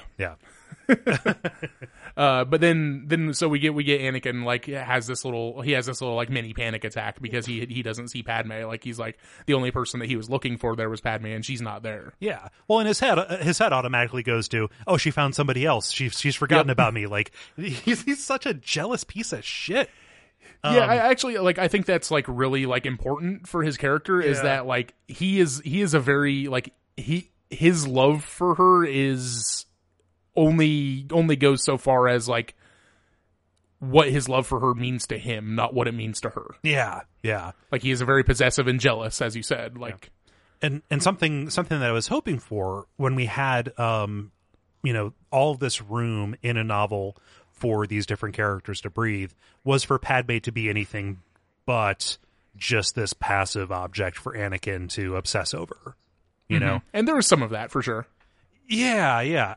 I mean, like there's definitely like a little bit more of her being, a competent politician and somebody who, can organize people around her and being a little bit of a face for the resistance on the inside. But she is just she's so inert in this story and so complicit in everything that happens. Yep. And specifically, like, so we'll just bang this out real quick. 3PO he talks to 3PO, and 3PO tells him that she's waiting in the hallway for him. And then we get this is Padme Amidala scene. Mm-hmm. And there's this quote in here that, like, I really hate this, Cole. I hate it a lot. The quote, saying I am Anakin Skywalker's wife is saying neither more or less than I am alive. And then there's a little bit later on about how, like, she was, like, before she met Anakin, she was like a lesser being, a being to be pitied. Like, oh man, you were the queen of a fucking planet. Yeah, like you were the elected queen of a fucking planet. Yeah, it is so gross. It's fine. People can be in relationships, and other people can be very important. And you can feel like more yourself or more. Like you're living a more full life, etc. Like all those ways. It's not a very feminist read. To say, no. Oh, you define me as a person. Uh-oh. Pull up, Stover, pull up. Yep, please stop this. Yeah, or I guess stop this now. Pull up Lucas because, maybe that was what he gave them to work with, she exists to die in childbirth, and she kind of has from the very beginning. So bleh. But yeah, so that's more or less like I just wanted to make it very clear that I do not endorse this. No, it's regrettable. Yes, because it would be so much more interesting if she actually lived up to her identity as a political operative, as somebody who is leading some kind of resistance from inside the Senate itself. But the entire Senate just goes along with Palpatine, right? Except for the small group that is formed. Right. I mean, they do talk about how like Palpatine has like a super majority in the Senate, and that's why anything that he wants just gets passed every single time. Right. Yeah. So then she informs Anakin that by the way, I'm pregnant. Yeah. Like I'm pregnant with your child. Yep. And there's this line, "Oh, you worry too much." What was that? She said that. Was that her to Anakin? Anakin tells that Padme that she worries too much. Yes. And she replies, I have to because you never worry at all. Oh, you're the hero without fear. We got this. Yeah. And then immediately he has prophetic dreams about Padme dying in childbirth. The same kind of prophetic dreams that he had about his mother dying. Yeah. So that isn't ominous. Nope, not in the slightest. No, everything's going to be just fine. It's pretty fridgy. I'm not. Yeah. Like even in the movie, like this is not a term that I would have known in 2005 or understood even. Mm-hmm. But yeah, it is pretty fridgy. Like it's especially like rough reading that in 2017. Yeah. That's just weird. It's weird how even stuff in the mid 2000s ends up being like, oh, you probably could have tried a little harder. Yep. Yeah. Yep. Anakin talks to her about this, saying, "Hey, I'm really worried. Like, this is one of the first times where he actually opens up about something." And Padme is like, "Oh, don't worry. Women don't die in childbirth on Coruscant." And is this about the point where they start talking about, or at least Anakin is starting to think like the folly of Jedi prophecies is people trying to prevent them actually causes them to happen? Yeah, like he has that thought about how when you take action on a prophecy, it causes it to not happen. Or to happen either way. Right. It's like, oh, it's a little bit like a monkey's paw or like a genie wish or something like that. Mm-hmm. Where no matter what, there is this strong convergence that will always come down to this person dying. Yeah, which, I mean, this is like the whole, this is the whole Anakin, like, being controlled by his emotions thing, right? Yeah, that despite him, like, knowing, like, intellectually that, oh, if I don't like, nothing will happen to Padme. Like, if she is kept safe on Coruscant, like, she will not die, she'll be fine. Mm-hmm. His emotional response is so strong that it overwhelms that intellectual response. Yes. Yeah. And he's got so many other problems here because Anakin also feels inferior. He's incredibly insecure about his role in the Jedi Order. Yes, he is. He's super insecure, like, throughout this entire book, and I think that's part of, like, I really, like, kind of appreciate, like, how well Stover writes him as insecure in this. Oh, of course. I mean, he's kind of a shitty kid about it. Because, he's got these problems, so he feels like none of the Jedi trust him. He says, I'm the most powerful Jedi, why am I not a master, etc. And it turns out that it's because of his relationship with Palpatine that none of them want him. Yeah. Yeah, that comes up later on, that, like, when there's, like, a council discussion about it, like, Mace is, or Obi-Wan is like, these are the reasons why you've told us that he can't be a master. Mm-hmm. And it's exactly the reasons that he's feeling. Yeah. Yeah. So yeah. Then we get this. I really like this. This is where we get the whole Kenobi the negotiator thing. Where there's this, like, debate about what the Jedi should do. Where Obi-Wan has called Mace Windu and Yoda to have a discussion. Right. Like, hey, let's compare what we know, and let's decide what the action ought to be. Mm-hmm. And I really like how Obi-Wan is just like, perhaps there's a middle way. And Mace just looks at him and he's like, of course, Kenobi the negotiator. Yep. Oh, man. And Obi-Wan just says, like, hey, maybe the option here is to wait. Again, playing into his completely passive role, which is playing into his complacency. Yeah, Sidious will reveal himself in time, which, given all that's happened, you would think that maybe time is something that they don't have. Yeah, and also, like, given the idea that, like, yeah, he'll reveal himself in time, but at the time that he reveals himself, maybe that will be too late. Yeah. Like, it's a little bit like Ozymandias. Like, do you think I would tell you anything if, like, you could still stop it? Turns out. Yeah, exactly. Turns out we became an empire 37 minutes ago. Yep. Yeah. So, they find out that the Grievous is on Utapau, right? They haven't found out yet. Oh, we just see Grievous on Utapau. Yeah. Here. And this is where he's sending the leaders of the Trade Federation to Mustafar. Okay. Yeah. I know, so Mustafar is the lava planet that we see at the end, right? Yes, Mustafar is the lava planet. Yeah. Utapau, does that have any significance in the, like what is that planet? That is literally just in episode 3. Like, that is just the planet where Grievous is. That is where Obi-Wan goes to find him later in the movie. Okay. Yeah. Or in the story. Right. But yeah, so, like, Grievous has this, like, discussion with Sidious over the Hollow Link. Mm-hmm. Or Holocom or whatever. And Sidious tells Grievous to expect Obi-Wan to come for him. And Grievous, and they have this whole discussion. I like how Sidious uses Dejaric, which is basically Star Wars chess, as a comparison. Okay. And Grievous is just like, oh, I've never been much of a Dejaric player. I prefer real war. What a dullard. Yeah. Yeah. Is Dejaric the game that they're playing on the Millennium Falcon? It is. Okay. It is. All right. Yep. Yeah. And Sidious says, oh, you'll understand everything once you meet my new apprentice. Yeah, no dramatic irony. Nope. Again, everything's being played straight as an arrow. Correct. Yeah. And then we flash back to Anakin finally finds Obi-Wan at the temple. It turns out he's been at the temple all morning. Mm-hmm. And I love how like Anakin like is really embarrassed that he's wearing the same clothes that he was wearing the day before, and he hopes that Obi-Wan won't notice because he had slept over at Padme's. But like, so this is another thing that like kind of bothered me about this is like, why doesn't Anakin have a change of clothes at Padme's? Yeah. Come on, dude. Is he worried that somebody will find it? Like, oh, why are there Yeah, right? why are there Jedi robes in Padme's laundry? Wait, I think I maybe just made an argument for why he doesn't have that there. Yeah, I think you might have, actually. Oops. Yeah. Good job. You shut down my argument quite expertly. Yeah, she's not doing her own laundry, you know? Yeah, I mean, she's an important senator. She's got other people to do her laundry. Right. So he talks to Yoda about his dream, right? Yeah. He's able to like describe what's happening with his dream, and Yoda does. Yeah, I like how like they describe how Yoda doesn't like prod him to like give him details that he clearly doesn't want to give. Right.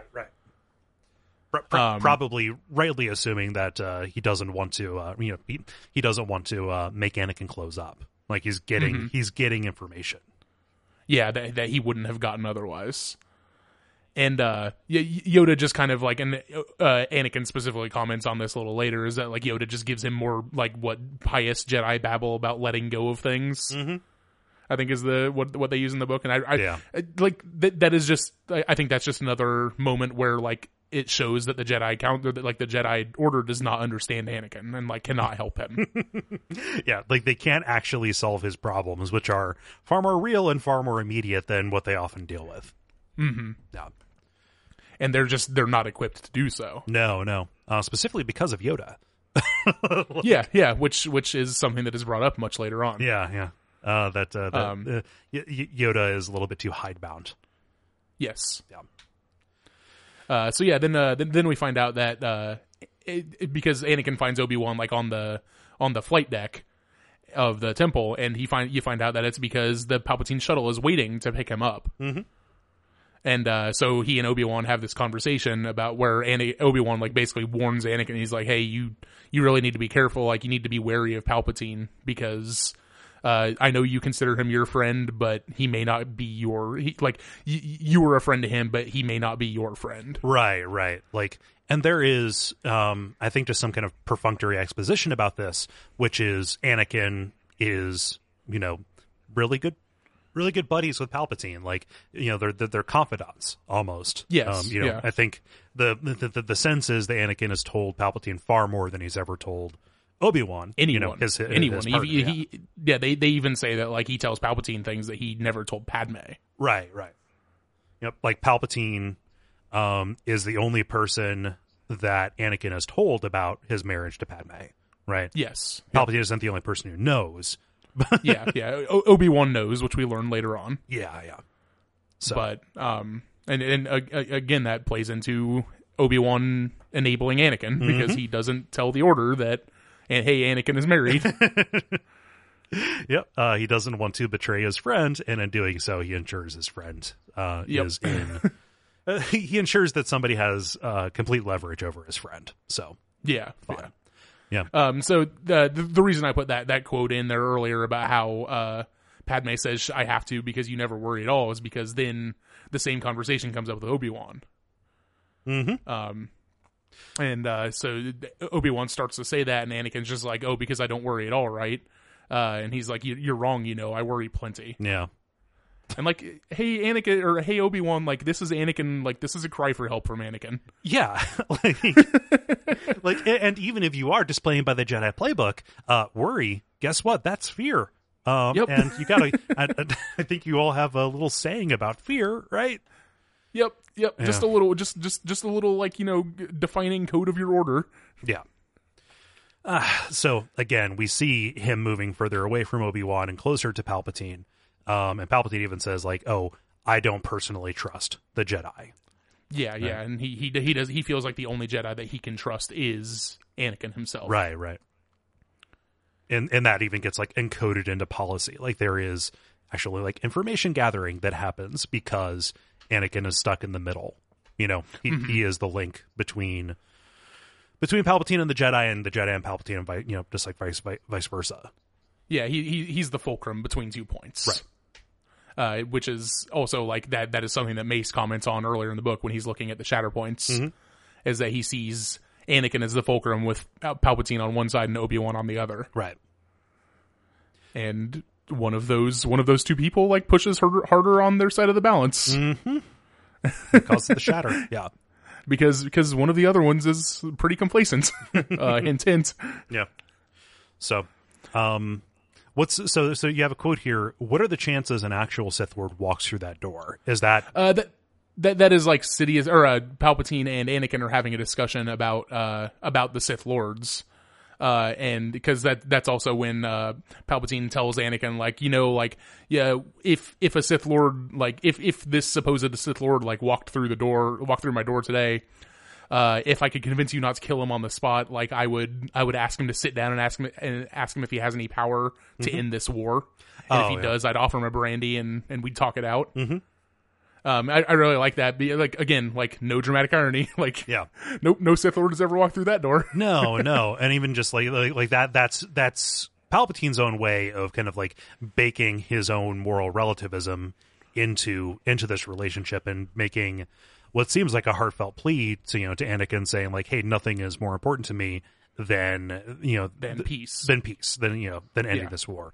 Not understanding that peace, can come with a price, and if everybody's dead, it'll be pretty peaceful, right?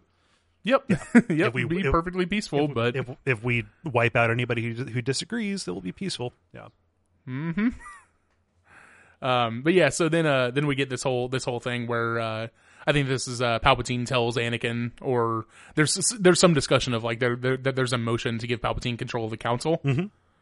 And that happens, and it passes overwhelmingly, and he tells Anakin that he's going to appoint him as his personal representative on the Jedi Council. Right. So, and this is really just kind of something that is done, let's just say, in a perfunctory way. Like, he doesn't have absolute oversight. It gives him kind of nominal control over it, but really, he can appoint his own person to kind of watch what's going on and report back.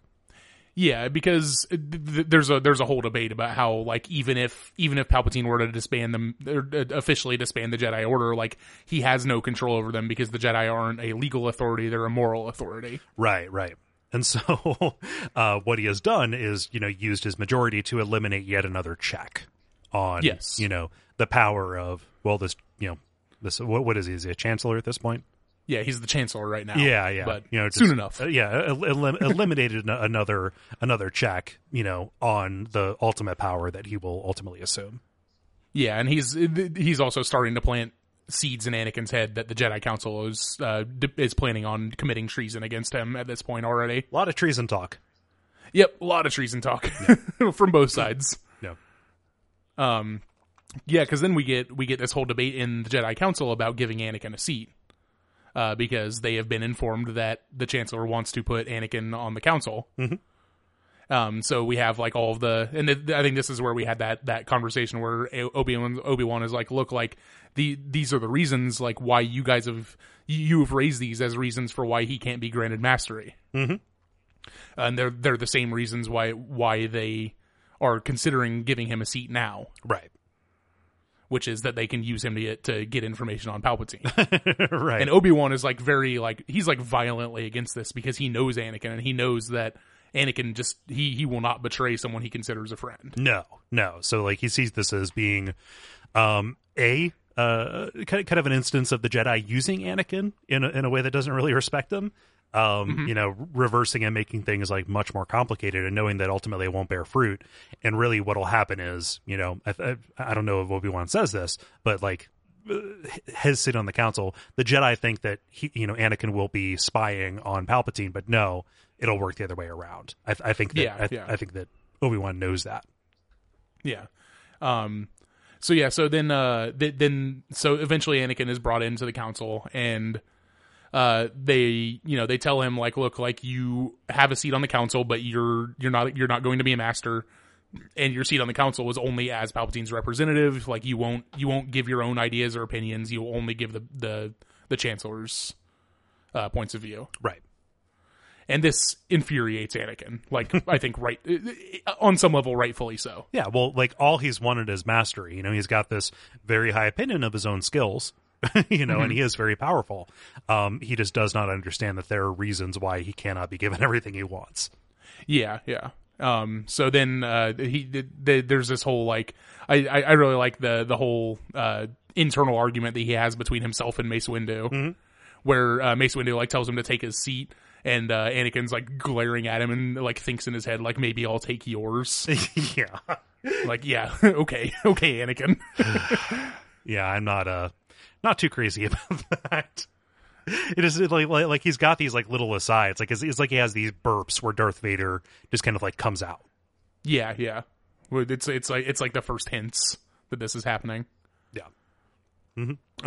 But then Obi-Wan kind of talks him down and, like, manages to get him to calm down and take part in the meeting. And one of the main things is that they have decided that when they find Grievous, Obi-Wan will be leading the attack to capture Grievous. Right. And Anakin's pretty pissed off about that because, you know, here's the quote: on top of everything else, though, they're going to be splitting up the team. You know, they've always been talked about as, like, one unit, and then all of a sudden, Anakin is not going to get the glory of going and taking down, you know, the enemy general. Like, all of that goes to his friend for what he perceives as being shitty political reasons. Mm-hmm. And then they decide that Yoda needs to go to Kashyyyk, and they had actually talked about this a little bit earlier, but we just kind of breezed over it. Where they had made this plan that Yoda would go to Kashyyyk so that they would appear shorthanded. The council would appear shorthanded so that Sidious would reveal himself. Right. One of those things where the Jedi plan, like, it's by doing the thing that you're appearing to do, you're making it actually happen. Yeah. Yeah, you're shorthanded because you sent away the Grand Master of the Jedi Order. Yeah. And in reality, like, that is a dumb move, but they had to do it because Yoda has to survive the story. So. Yeah. So then I skipped over this a little bit earlier, but we'll talk about both of them right here. Is that Bail Organa starts calling meetings because he sees what's going on, and this is what, you know, Bail Organa is one of the creators of the first people to create the Rebel Alliance. Right. So this is like the very seeds of the Rebel Alliance. It's like what the delegation of the 2000 right now, or something like that, is what they end up calling it. Yeah. So they talk about he calls Mon Mothma, and they have a conversation about who they can trust, and then they have this big meeting at Padme's apartment about the Sector Governance Decree. Yeah. Which is basically like a decree that made it so that each sector of the galaxy has its own governors, which more or less they describe it as like he is in effect rendered the Senate useless. Right. Because every sector has its own governors that will be taking care of policy for them. Right. So all of a sudden, you know, it's a sham. Yep. So all of a sudden the Senate no longer matters. So yeah, then we then outside of the Jedi Council, we have an Anakin Obi-Wan conversation, where Anakin is still super mad about like what's happened, but Obi-Wan like kind of calms him down. He's like, look, like, or I guess Anakin like asks like, oh, what do they want me to do to give me mastery? Like they want something from me to grant me mastery. Yeah. And Obi-Wan's like, well, there is a thing. Yep. You're not going to like it. And tells him, like, yep. He's like, look, like, the council wants you to report on all of Palpatine's dealings. And Anakin's like, what, you want me to spy on him? Like, you want me to spy on my friend? And he's like, he's super offended by that. But Obi-Wan kind of convinces him that it's like, look, like, what we're really asking you to do is, like, help the council find Sidious and protect Palpatine. Right. But that is not more important to Anakin than his friendship with Palpatine, which, as we've discussed, Anakin is loyal to a fault. Red, codependent to a fault. Yeah. So then, yeah, exactly. So then we get then we get Obi-Wan talking about this with Yoda and Mace. And the thing that really sticks out here is that he knows that he's really impressing on them that, like, look, like, what we've asked him to do is, like, I think it's like a terrible thing. Like, we've done a terrible thing to him. And there's the whole he's like, I don't think he will ever trust us again, and I'm not entirely sure he should. Right. So Obi-Wan sees where this is going, like, from here. Yeah, he understands. Like, he knows exactly how Anakin is going to react and exactly what direction and how far that is going to spin him. Mm-hmm. Yeah. But yeah, so then we move on to we get a cool little political argument between Anakin and Padme. Yeah, so we get Anakin trying to justify justify Palpatine's moves, and Padme saying, "No, that's insane. You understand that, right?" Yeah, and she's like, I guess she kind of pushes him a little bit to like talk to Palpatine and be like, like maybe tell him that maybe this isn't the best idea, and he's like, oh, everyone always wants something from me. Mm-hmm. Why don't people want to hang out with Anakin just for Anakin? Yeah. Which I get that. Like, yeah. I think that like his frustrations in this story are very real. Oh yeah, like they are very human frustrations. Yeah, he's totally justified in feeling shitty about being used. Mm-hmm. Yeah. So then he like during this argument, like he kind of senses that she's hiding something from him because he like sees like something in her eyes when he mentions like Obi-Wan and the senator or something. Mm-hmm. Yeah.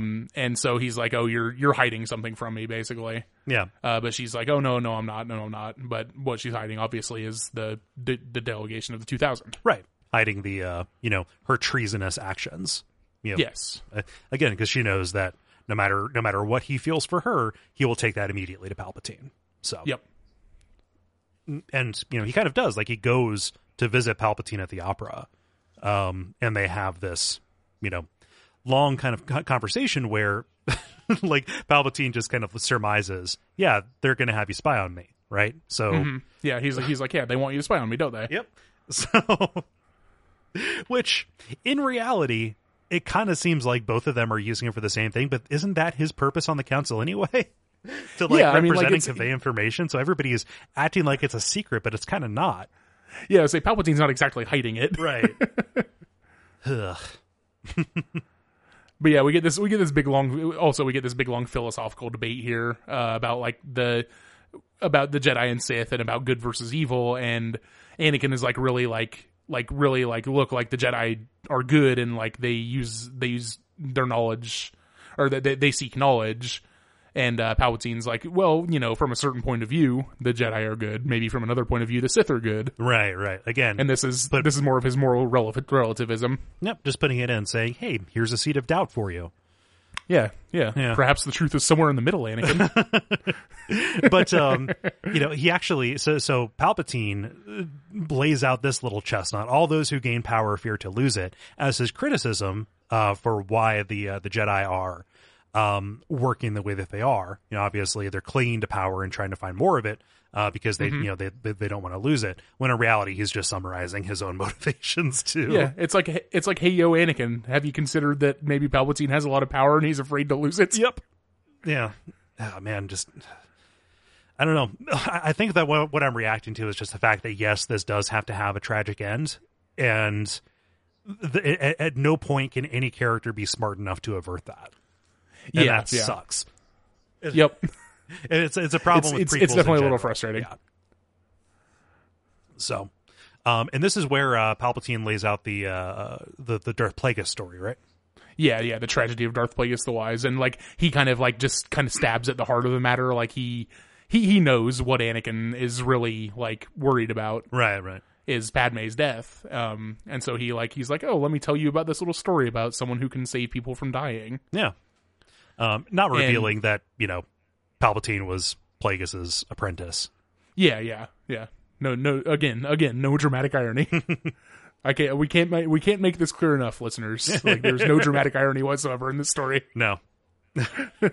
So, but yeah, this puts Anakin in a really delicate spot, because now all of a sudden he knows that the Sith have an answer to the most pressing problem on his mind.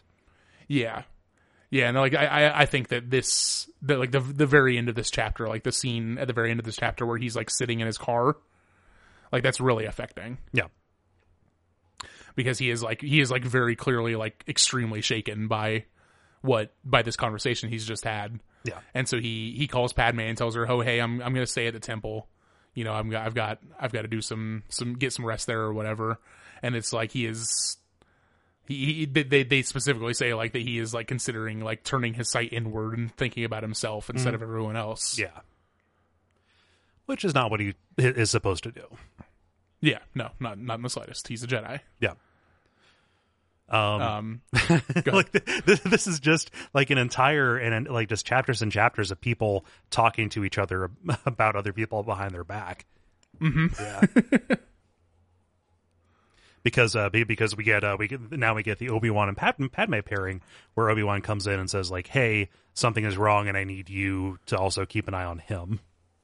Yeah, and I think this is two things here. One, it's where he reveals that he's always known about Padme and Anakin because they are really bad at hiding their feelings for each other. Mm-hmm.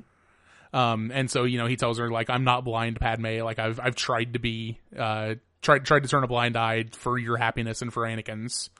And so there's that, but then also like he's telling her like, look, like you need to consider Anakin's best interests in this. The Jedi are his family, and it's like I really feel like that was like really like that's a really shitty thing to say to someone's wife. Mm-hmm. That like I understand like that from like as a Jedi, like yeah, you have to say that, but you're also like talking to your best friend's wife. Mm-hmm.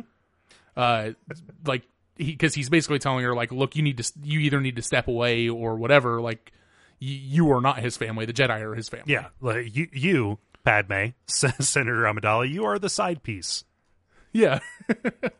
Yeah. But yeah, so I think that's like the most important thing in this chapter is that this is another like the Jedi haven't changed. Like they are stodgy and stuck in their ways. Yeah.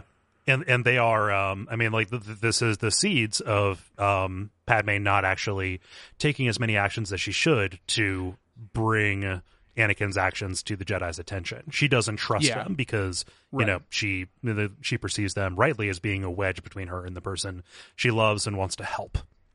Mm-hmm. But yeah, so then we get like he gets a call. Obi-Wan gets a call from Mace that they found Grievous. And then specifically like this passage that I have here in the notes, like that. So I'm going to admit something to you here on this podcast. Okay. This made me cry the first time I read it. Oh, yeah? And it makes me tear up almost every single time. Okay. This whole passage where Padme says, "Obi-Wan, you love him too, don't you?" When he didn't answer, she turned to look. He stood motionless, frowning in the middle of the expanse of buff carpeting. "You do. You love him." He lowered his head. He looked very alone. Yeah. Like even just reading that here just gave me chills.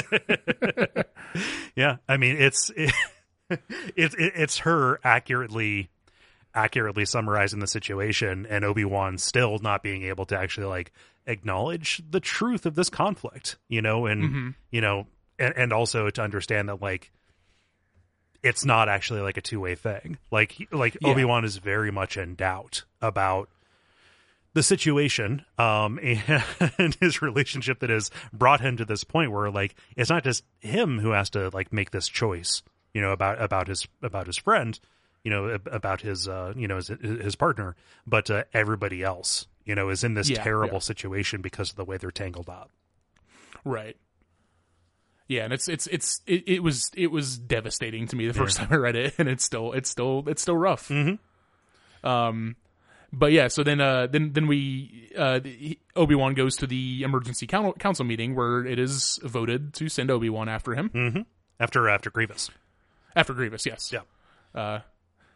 And then but right before that happens though, we get another meeting of the delegation, and there's this whole discussion about like, oh, like we need someone says like, oh, having the moral backup of the Jedi would be really strong for us as a unit. Mm-hmm. And there's some discussion about how some of them don't really trust the Jedi, which has been like a kind of like a reoccurring theme, right? Where not everybody in the galaxy trusts the Jedi the way that they may have in the past because of the war. Right. Like they have failed to be anything more than just the blood instrument. Correct. At the front of this. Yeah. And then Padme is like, well, there's one Jedi that we can trust, and then realizes in the middle of saying that she's not talking about Anakin, she's talking about Obi-Wan. Right. And there's this whole like protracted scene where she's like super devastated by that realization. Which understandable. Like you're married to this man and you feel like you can't 100% trust him all of a sudden. Yeah, because of his entanglement with Palpatine. Yeah, you do not know exactly where he's going to fall if all of the chips need to be on the table. Yeah. Yeah. And like Anakin's trying to paper over this too. Like he goes and apologizes to Obi-Wan. It's an empty apology because nothing actually changes. Yeah, no, he just keeps falling further from this point. Yeah. But yeah, he like goes into Obi-Wan is on his way off to Utapau, and Anakin like kind of apologizes, and Obi-Wan's like, like, look, like you've been my brother for these like 16 years or whatever, and like I'm proud of you, basically is what he says. And then yeah. Again, just talk about your fucking feelings. Yep. Just be honest with each other, guys. Talk about what's going on.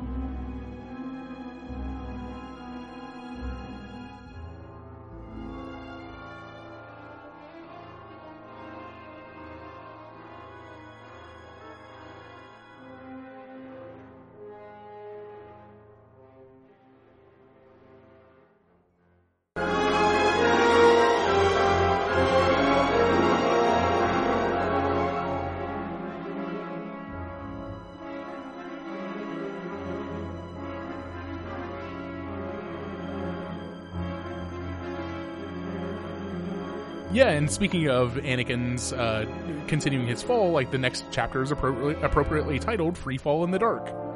Yeah, because Anakin is kind of at wit's end. Yeah, and this is where he's like this is like the furthest that he gets pushed, I think. Yeah. At this point, he's not sleeping because he's afraid of having more dreams. Mm-hmm. Yeah. And so he goes to speak to Palpatine again, and Palpatine tells him like, "Oh, there's this meeting with the delegation. I want you to be there, so that you can use your Jedi powers to like sense like any treachery from them, basically."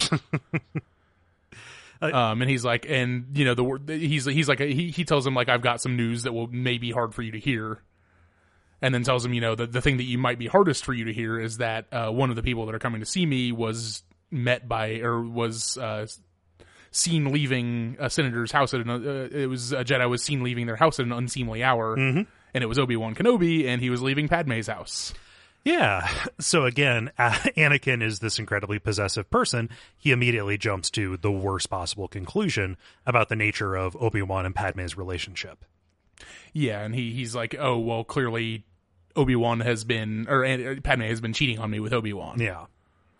Good one, buddy. And Palpatine does a good job, like kind of pushing him to that conclusion with the whole quote about how sometimes the closest are those who cannot see. Mm-hmm. Like you were too close to Padme and Obi-Wan, so you could never see this happening. Right. And like he goes to Padme's apartment and in the Force he can sense, Yeah, I love that line. In the Force, the whole apartment stank of Obi-Wan. Yeah. Gross. Yep, pretty gross. Yeah. So he's not having any of it. He does not believe that Padme is telling him the truth.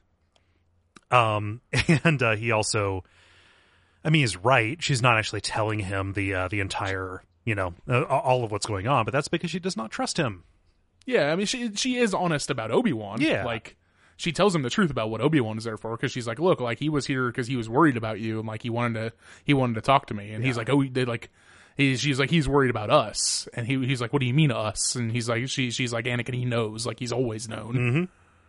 And like, I think that's kind of a surprise to Anakin because he's so focused on himself that he didn't consider that Obi-Wan might have noticed. Right.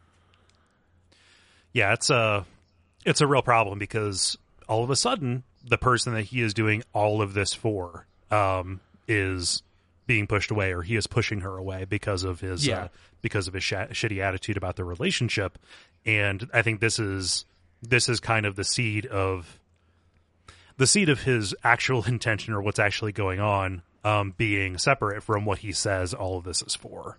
You know? Yeah, absolutely. He says all of this is to save Padme's life. He can't tell anybody about that except for, Sidious. But it stops being really about that shortly after this. Mm-hmm.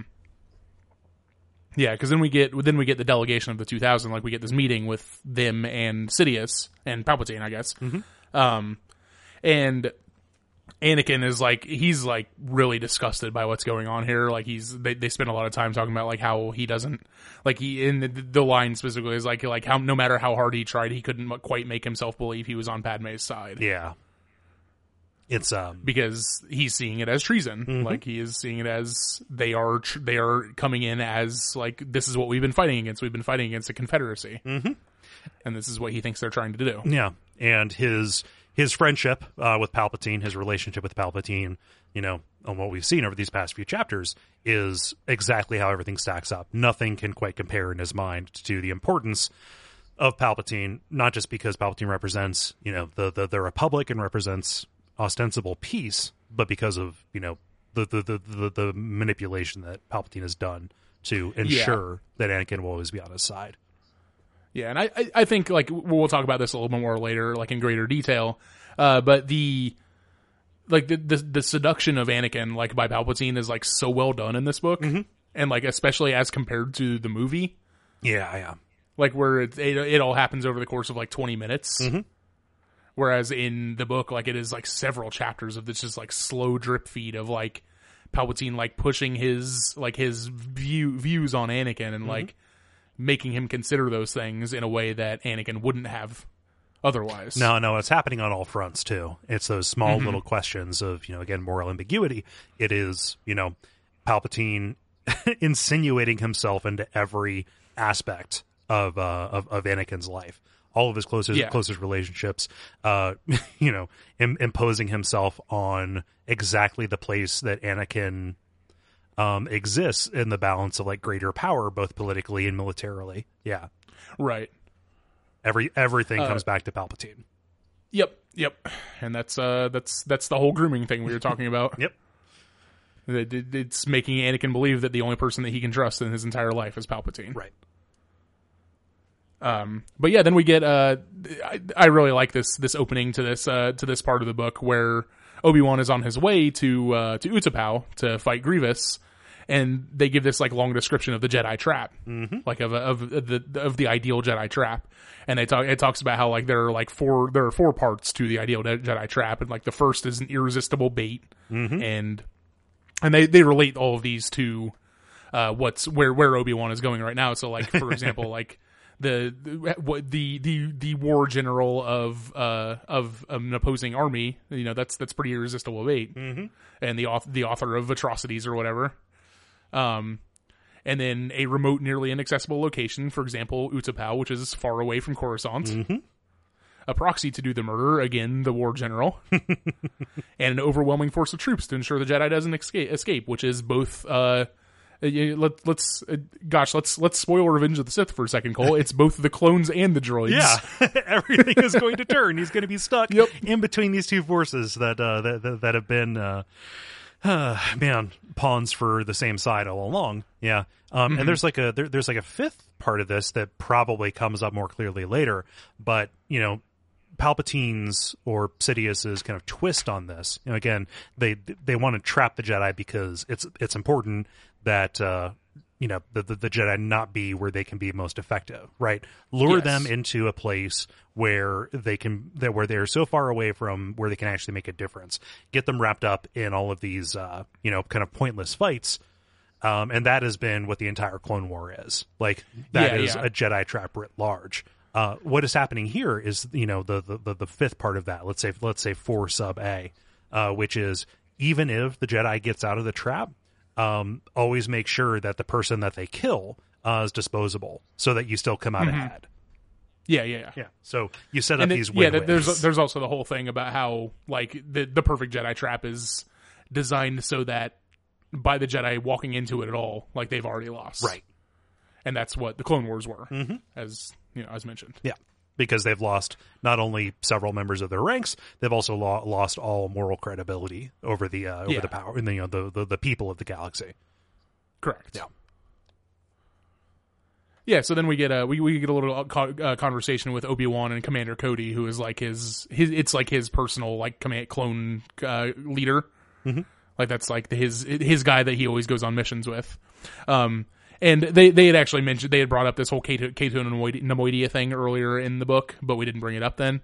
But I thought it was pretty cute how like that came back up with Cody. It was like, oh, Cato Nemoidia, like there was all that business on Cato Nemoidia. About like not letting him down or whatever. Right. Let's wrap back up. Obi-Wan actually is a general, Yeah, and I think like it also it's nice for it's more like humanizing of Obi-Wan. Right. Like it's giving him like as a person rather than just as like the ultimate Jedi. Right. And I think that's really important for his character. Of course. Yeah. But yeah, so Obi-Wan lands on Utapau, and he has this. He talks to a leader or a member of the Utapauan race, Tion Madan, who kind of tells him like, look, like Grievous is here, but he told me to tell you he's here, and this is a trap. And Obi-Wan's like, yes, I suspected as much. Like pretty much every situation I walk into is a trap of some sort. Do you have anything new to tell me? Yeah. So they kind of tell him where Grievous is, and he goes off on his way to go take care of Grievous.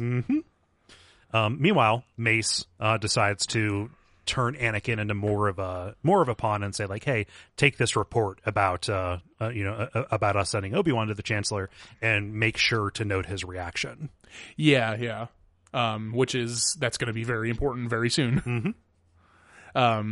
Because then we can just we can just blaze through like the whole like all of the action that happens here, because I don't think it's super important. No. But like the one important thing is that like Obi-Wan gets this dragon mount named Boga, of course, and she's very loyal to him, and it's very sweet like what ends up happening with her.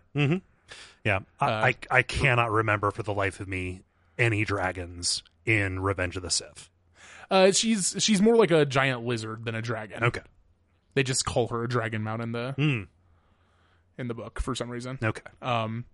But yeah, so then Anakin and Palpatine have a conversation where Palpatine is like convinced that the Council is like planning to move against him, and soon, like, and he holds he holds up the petition of the 2000. He's like, look, what do you think this is? It's a roll of traitors. Like, these are people who are planning to betray me. Yeah, and like this is where he makes his move, because Padme is on this list. Palpatine very much wants Anakin to be suspicious of Padme and her motivations and their relationship. Yeah. And he's like, look, like, you need to stop worrying about what other people want. You need to worry about what you want. Yeah. And he's like, what do you want? Tell me what you want, and it's yours. Yeah. And like he makes all these offers. Like, yes, I'll give it to you. Yeah, like grander and grander offers. Like you want a planet, you can have it. Like up to Palpatine even says, and this is again just a real shitty manipulative thing. If you said you wanted me dead, I would kill myself right here. Yes. Yep. Yeah. It's like if you wanted the war to be over, like, is tomorrow too soon? Right. Which, like, again, guys, no dramatic irony. Right. And like all of this is built into like, wait, so how do you have all of this power? Why are you so sure of this? And this is when, the cloak comes off. This is when Palpatine actually says to Anakin, yes, I'm Sidious. He's like, I was Darth Plagueis' apprentice, is what he says. Right. So it's not just, hey, the Sith in general can help you. I am the person who, even though I don't have perfect knowledge of the way this works, I'm your best chance at saving the life of the person you love, nominally. Mm-hmm. Yeah, and so Anakin is immediately like, because he is still a Jedi, ostensibly. Yeah. Like he's immediately on guard. Like he's like, I should kill you. You're a Sith Lord. Mm-hmm. And Palpatine makes a pretty cogent argument, like, yes, I'm a Sith Lord, I'm also your friend, I'm also, like, the person who you've always been able to lean on. You're in too deep, son. Yep, Yeah. like, sorry, dog. Yeah. And, like, Palpatine is cold as ice, even as Anakin has his lightsaber to his throat. Yeah, he just, like, does not flinch in the slightest. No. But yeah, it's a real problem. And this is kind of intercut with Obi-Wan again. Yeah, more fighting. Not being by Anakin's side, I think, is the most important part of this. There are a couple good lines here, like, oh, you should pay attention to the weather. It's about to start raining clones. Yep. Yeah. But yeah, then we get, this is another good, this is how it feels to be Anakin Skywalker right now. Mm-hmm. And I really like, actually, I think this is the first one that's written in the second person. Yeah. Where it is like, it is written as though you are Anakin Skywalker, right? Mm-hmm. Like, it's like you've been lied to by Palpatine your whole life and you're not even angry about it. Right. Like, you're just stunned. Yeah. And, this is you. It's you having to make a choice. Will you follow Palpatine? Well, is this convincing? Yeah. And so we're kind of left like, it doesn't answer. It doesn't resolve here because it's going to resolve in a minute. Right. But we have to see the final fight between Grievous and Obi-Wan. Yeah. And this is when he pulls out all 4 lightsabers and starts spinning it around. Yeah. Yes. Yeah. It is. I think that the book gets around the goofiness problem of that by focusing on Obi-Wan's reaction, which is like, oh, he has blocked 12 shots per second. Mm-hmm. like in blasters, this is no different than that. Yeah. Like if he just like analyzes the rate at which they're coming and says, hey, these aren't lightsabers, they're just blasters. Let's, not so much tire him out, but just wait for him to open up, because Obi-Wan can do this all day. Yeah. And he very easily does. Like, he is very clearly the superior fighter in this fight. Yeah. And then we also get the classic Obi-Wan line, "So uncivilized." Oh yeah, especially after he kills Grievous with the blaster. Yeah, kind of like a little, just like drops it and just like rubs his hand on his robe, like yeah, filthy. But yeah, then the very last part of this chapter was what we were talking about. The final element of a Jedi trap is to organize it so that by walking into it at all, the Jedi has already lost. Yep. Because, and so that is the Jedi trap. Yeah, this is not a battle for Grievous. This is a battle that Obi-Wan has lost by not being at Anakin's side, because Palpatine's machinations have made it so that the Jedi would split them up. Yes. Yeah. So yeah, then this is where we get the we get a call. Mace calls Yoda to tell him that he's planning to move against Palpatine. Mm-hmm. Because Anakin has shown up and given him given him confirmation that Palpatine is Sidious. Right. And I like how in the description it's like Skywalker told him like the 9 words that changed his life forever or something like that. Mm-hmm. And the 9 words are Palpatine is Sidious, the Chancellor is the Sith Lord. Uh-huh. And and then the Republic has already lost. Yep. Because everything Mace Windu has been fighting for, everything has been for peace, but that peace and civilization as represented by the Republic. That Republic has been a sham because it is controlled by a Sith Lord. Yep. So everything he's believed in has been a lie, and so like this is the real defeat of Mace Windu. Yes. From this point on, Mace Windu exists to be the final sacrifice that is made before Anakin becomes Vader. Yeah, he is made to be the final shackles to be thrown off. Right. So yeah, then we get into part 3, Apocalypse. Yeah. And this is the fall. Like we're on the downslope from here out. Yeah. Like everything at this point is converging on the moment. Mm-hmm. Yeah. And so in this part of the darkness always wins, which we are going to see how the darkness is winning here. Yeah. And I like specifically like just the line that the brightest light casts the darkest shadow. Yeah. So as brightly as Anakin has shown all these years, like that is because he has this darkness behind him. Right. And that's echoed, I think, before this, where Yoda even says, like, yeah, could it be that by us being so powerful, we made it inevitable that the Sith would rise against us? Mm-hmm. Did we cast so much of a light that a shadow was inevitable? Yeah. So yeah, then I really love like this whole description of of Palpatine like waiting in the shadows for, and again they call him the Shadow throughout this whole part. Oh yeah. Just waiting in the shadows for Anakin to come back. Yep. And they describe like how like his lightsaber, like he has his lightsaber like sealed in this what was it, neuranium or something, like solid neuranium sculpture. Oh yeah, it's like it was brought in. There was something about the shipping manifest like listing it as being way too light. Yeah. But yeah, it's because like part of it was carved out to hide a lightsaber. Yeah. But the important part of this is that the four Jedi Masters, Mace Windu and his crew, was it Ogden Kolar, Saesee Tiin, and Kit Fisto. That's such a dumb name. We'll say those names. Yep. I don't have a problem with any but the last one. Kit Fisto is just dumb. Star Wars names are real stupid, Cole. Yeah, I know.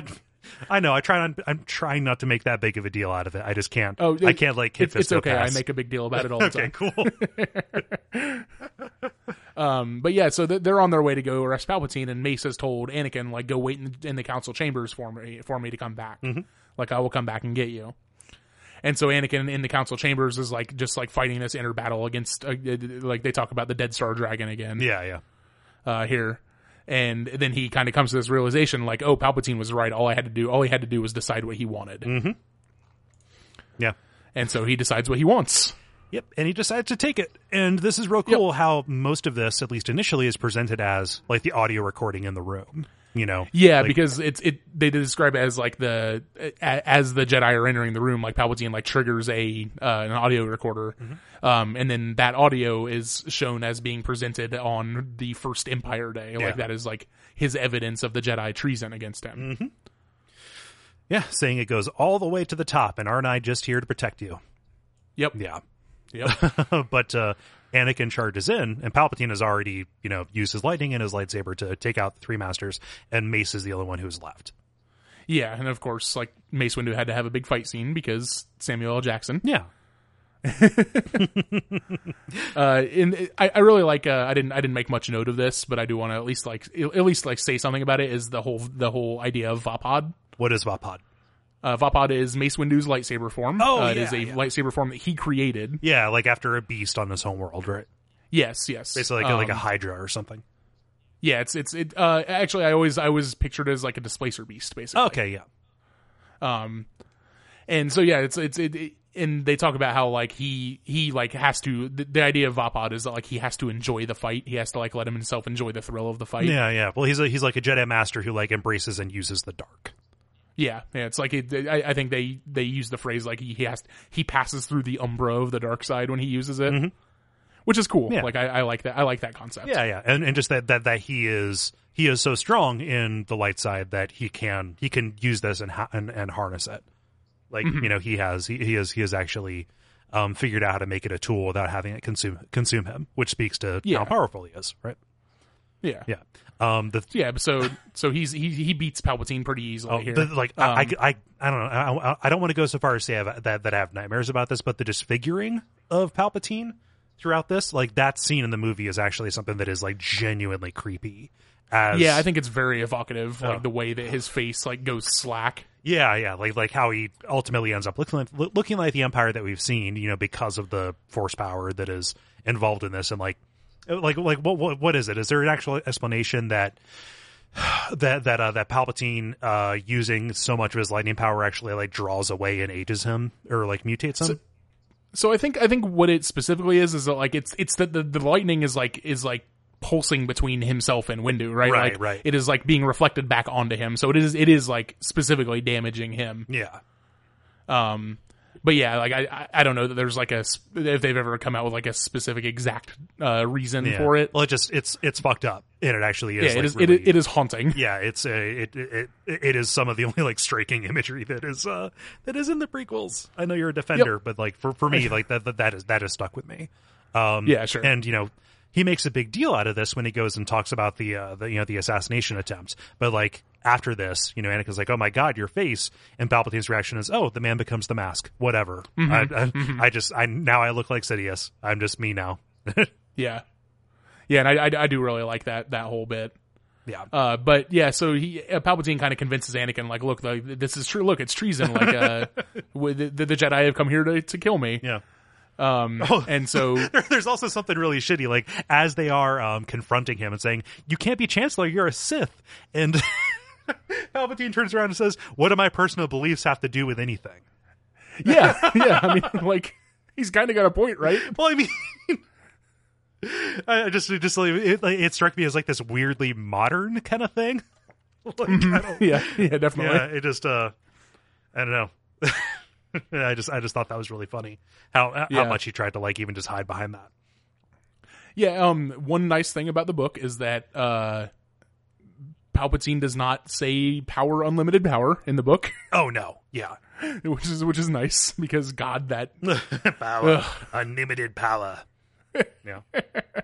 I actually I really like that he says like, you think the fear you feel is mine. Mm-hmm. And it's like, oh no, the fear that he feels is Anakin's. Yep. Who, just like in the movie, Mace goes to kill Palpatine and Anakin slices his hand off. Yep. And that creates enough of an opening for Palpatine to reverse and throw Mace off of the building. Yes. So. And, this again, this works way better in the book than in the movie. Like the whole, because of course Palpatine is immediately, or Sidious, I guess he's fully Sidious at this point. Right. He is immediately, look, you need to become my apprentice so that I can teach you what I know. Mm-hmm. And Anakin resists at first. Right. Even after all of this, he's like, what have I done? This is a terrible thing. Yeah. And I can't, I'm a Jedi. It's it's clearly a very difficult thing for him. Right. Not realizing that he's gone way too far. And if he's... There's no going back now. Sorry, dude. No, because Sidious has painted him into a corner. Yep. There's nothing, it's kind of unspoken, but if you killed me, you would plunge the entire galaxy into even worse war. Yeah. So yeah, then there's this whole thing where Palpatine finally convinces him and he gives him his name, and I really like how it's like he pauses for a second after he says Darth, mm-hmm. and there's this murmur in the Force, and the name comes up out of the miasma or whatever. Yeah.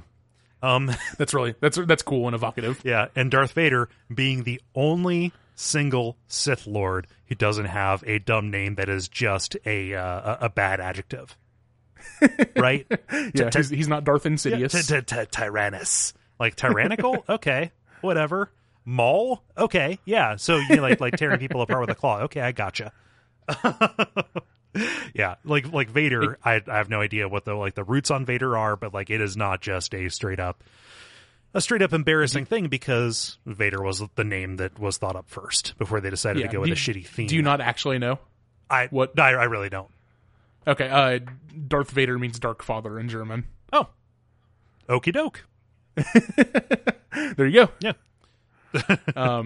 Yeah, so then there's this whole thing where Anakin, the way that Palpatine convinces him is he tells him he's there's this place inside of you, this cool mountaintop where you need to go and regard your feelings without shame. Mm-hmm.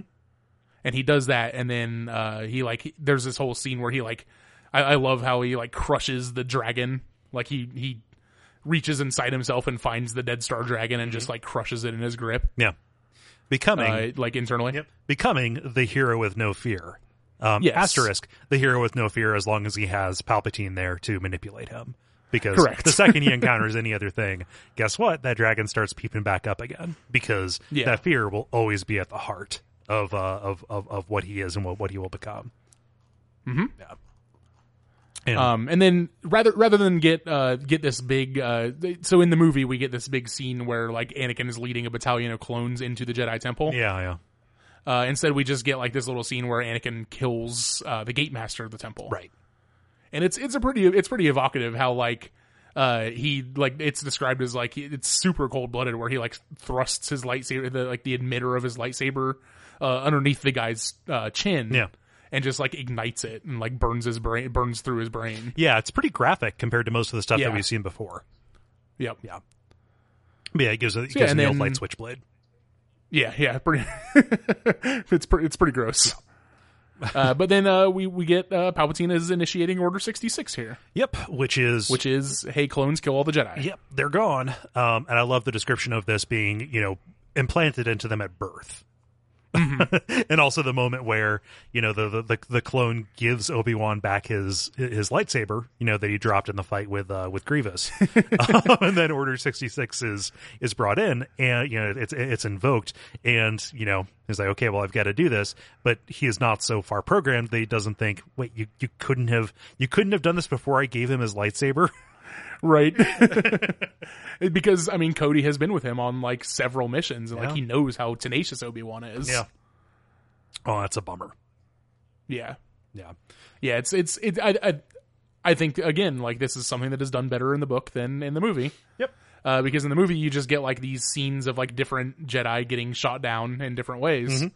But it's like, it's not like there's no emotional attachment to the things that are happening. No. Here you have a clone soldier who has a relationship with Obi-Wan having to turn on him.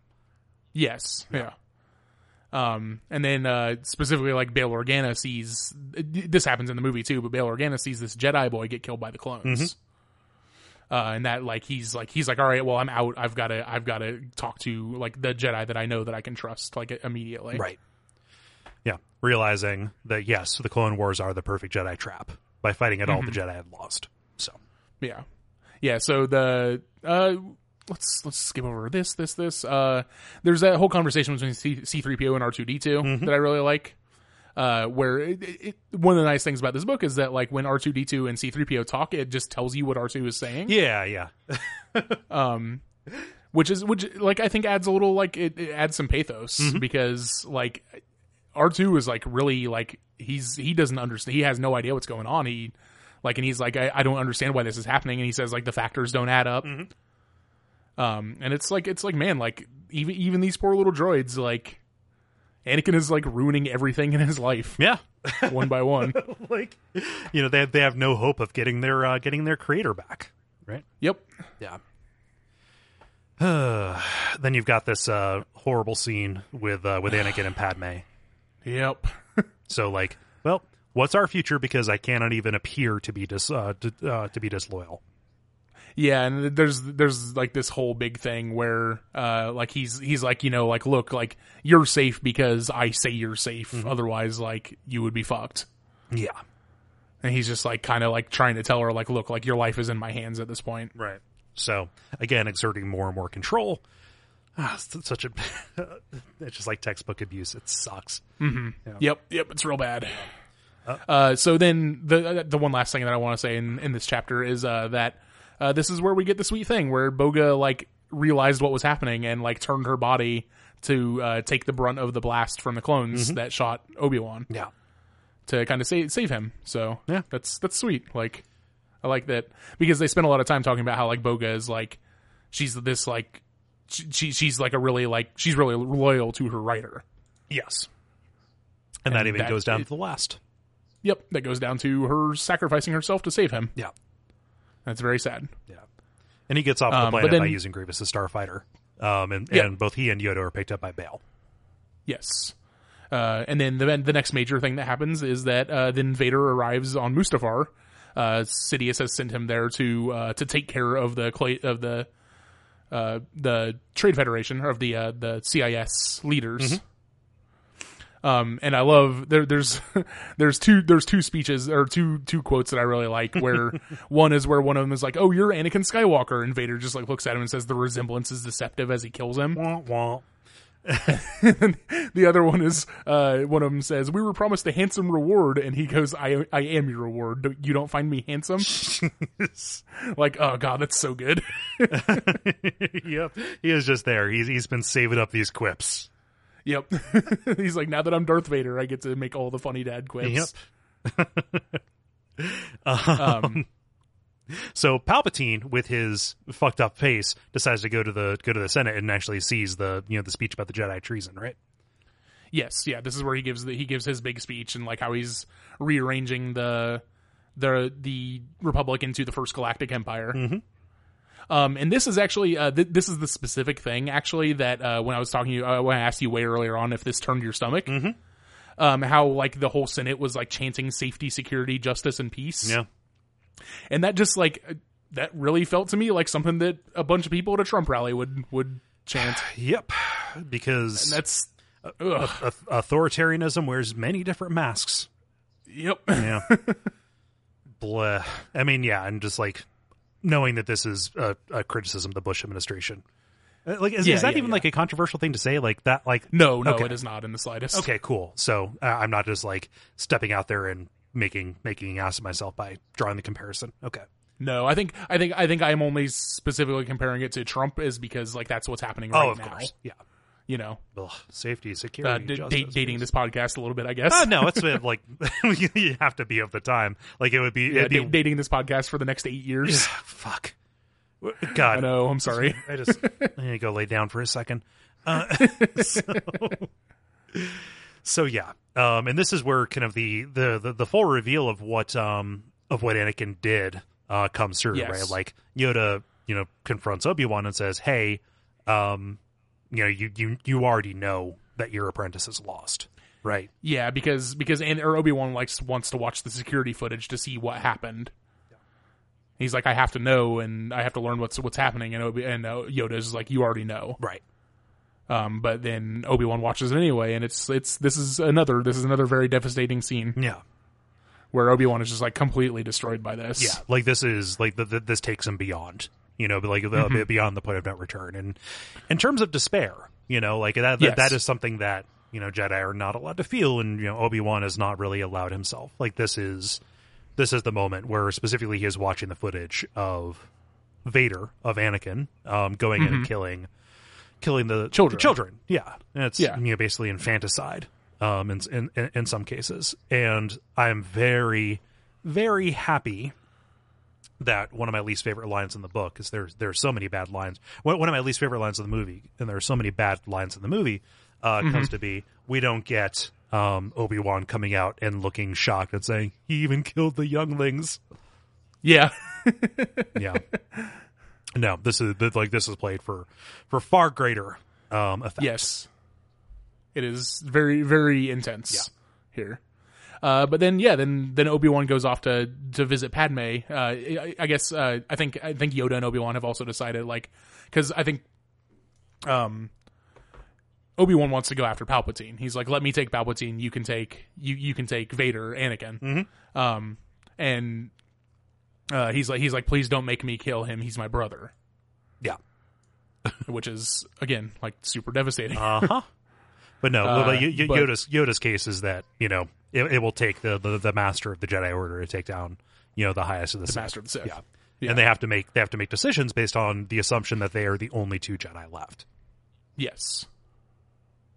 So Obi-Wan goes to visit Padme and like talks to her about what happens, and she's like very indignant about it. Like she really doesn't want to believe him. No, there's definitely some level of like she keeps telling him that she doesn't believe him, but it's like clearly like, I don't want to believe you. Right. It's not that I don't believe you. It is for self-protection that I don't just come right out and say that you are correct. Mm-hmm. Yeah. So then she says to him, "You've decided to kill him," and then I think this line is actually in the movie. He has become a very grave threat. Yeah. That's a good line. I just like talking about like, hey, he is no longer your husband or my best friend or my brother. Right. Yeah. It's like, we have to look at this the way Dooku does. Mm-hmm. Yep. Assets and threats. Yeah. So then she decides that she's going to go to Mustafar to see Anakin. Mm-hmm. And Obi-Wan is kind of like lurking in the shadows, and when she gets ready to leave, he like jumps on her ship and like stows away. Yeah, yeah. Because does Obi-Wan know where Anakin is at this point?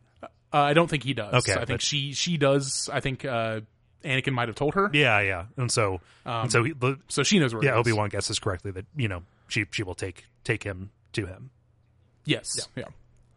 And then this is kind of the climax of the whole. I guess this is the climax of this storyline. Right. Is that then Yoda and Obi-Wan both separately move against Palpatine and Vader. Right.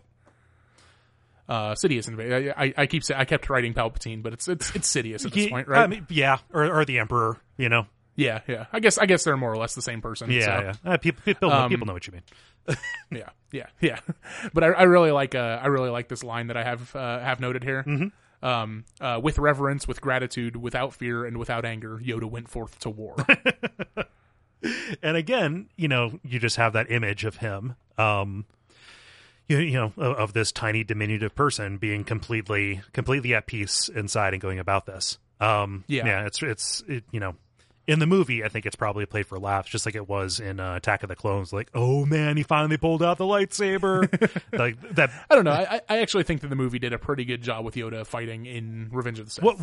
Like in Revenge of the Sith, it was a perfectly fine. It was a perfectly fine fight. However, one thing I don't like about the prequels, and again, sorry to put these movies on trial, is just the complete escalation of what a lightsaber fight is.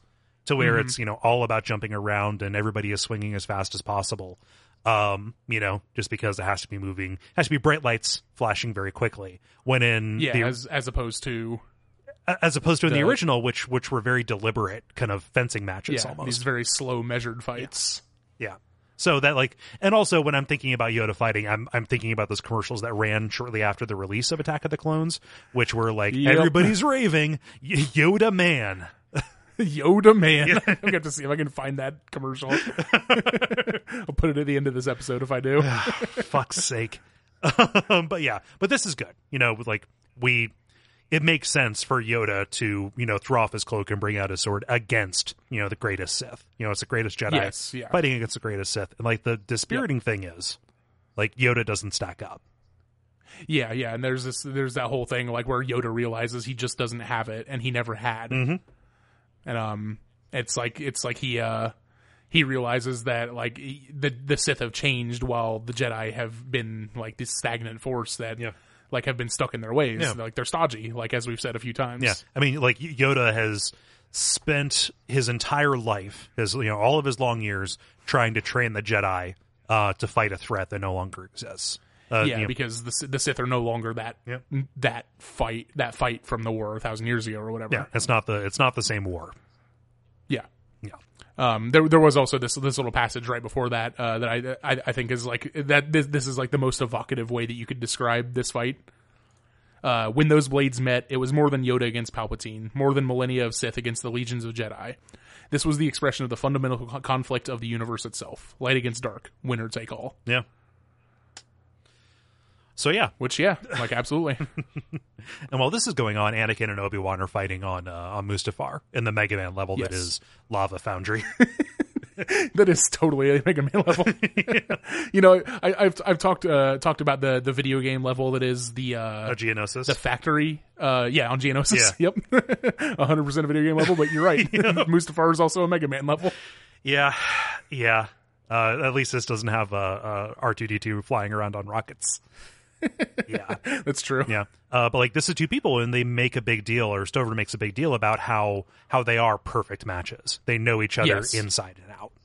Yep, that sounded way more homoerotic than I intended it to.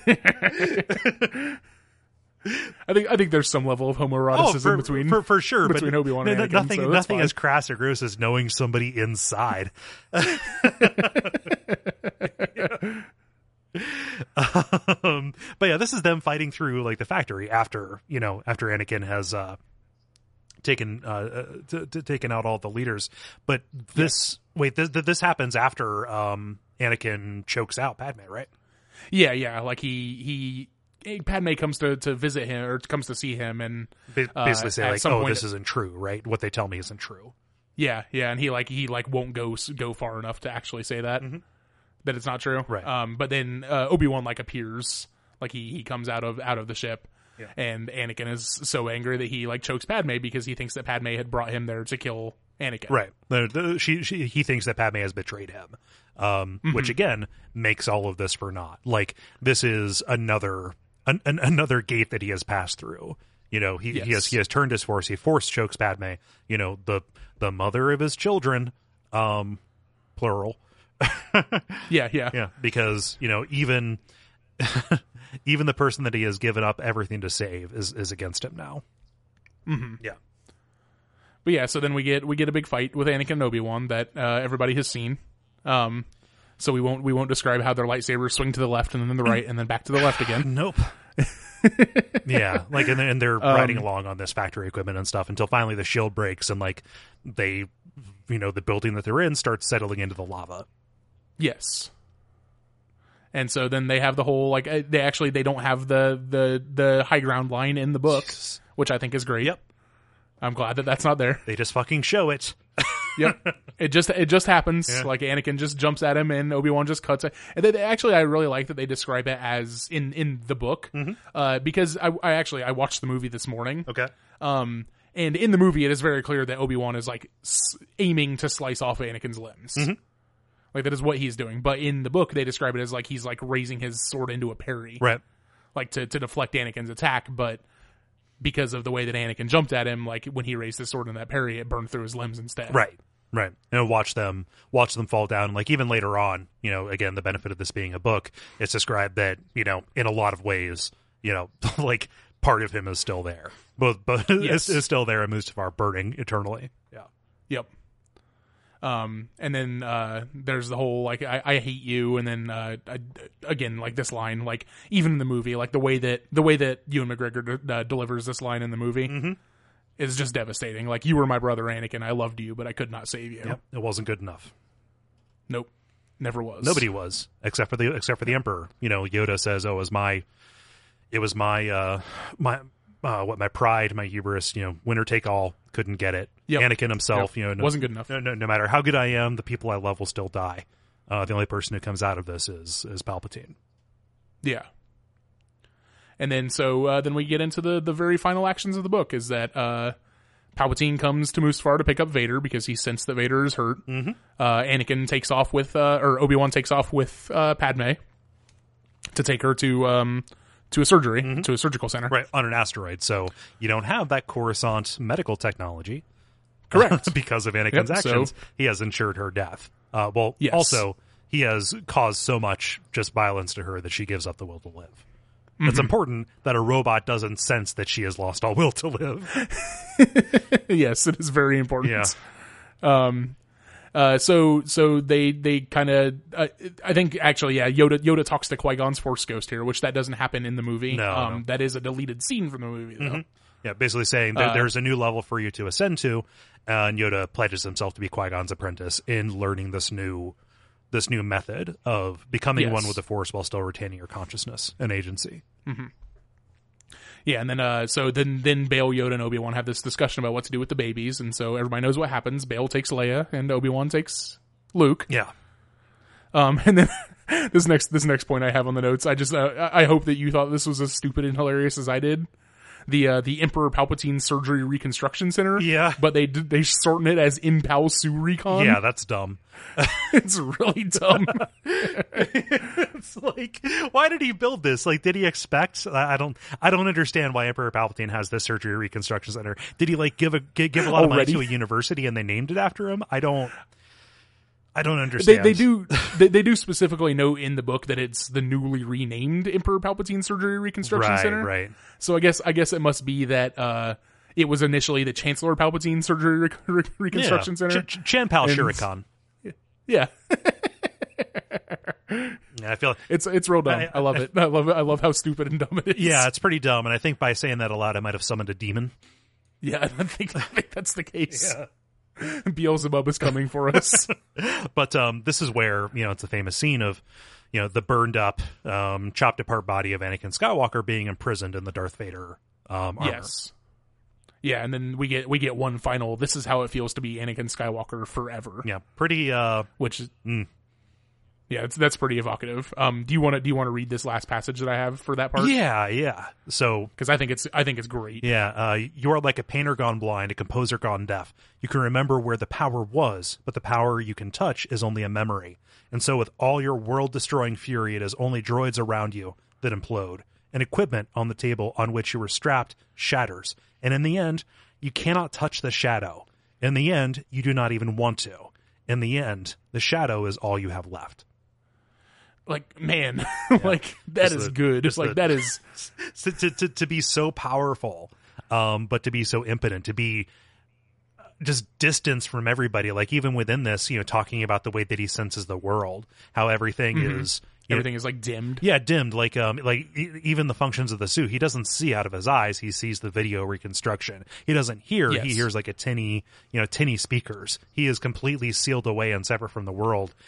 Being kept alive against his will. Yeah, well, like when he probably would have been perfectly happy to just die on the shore of Mustafar. Yeah, where a part of him still eternally burns.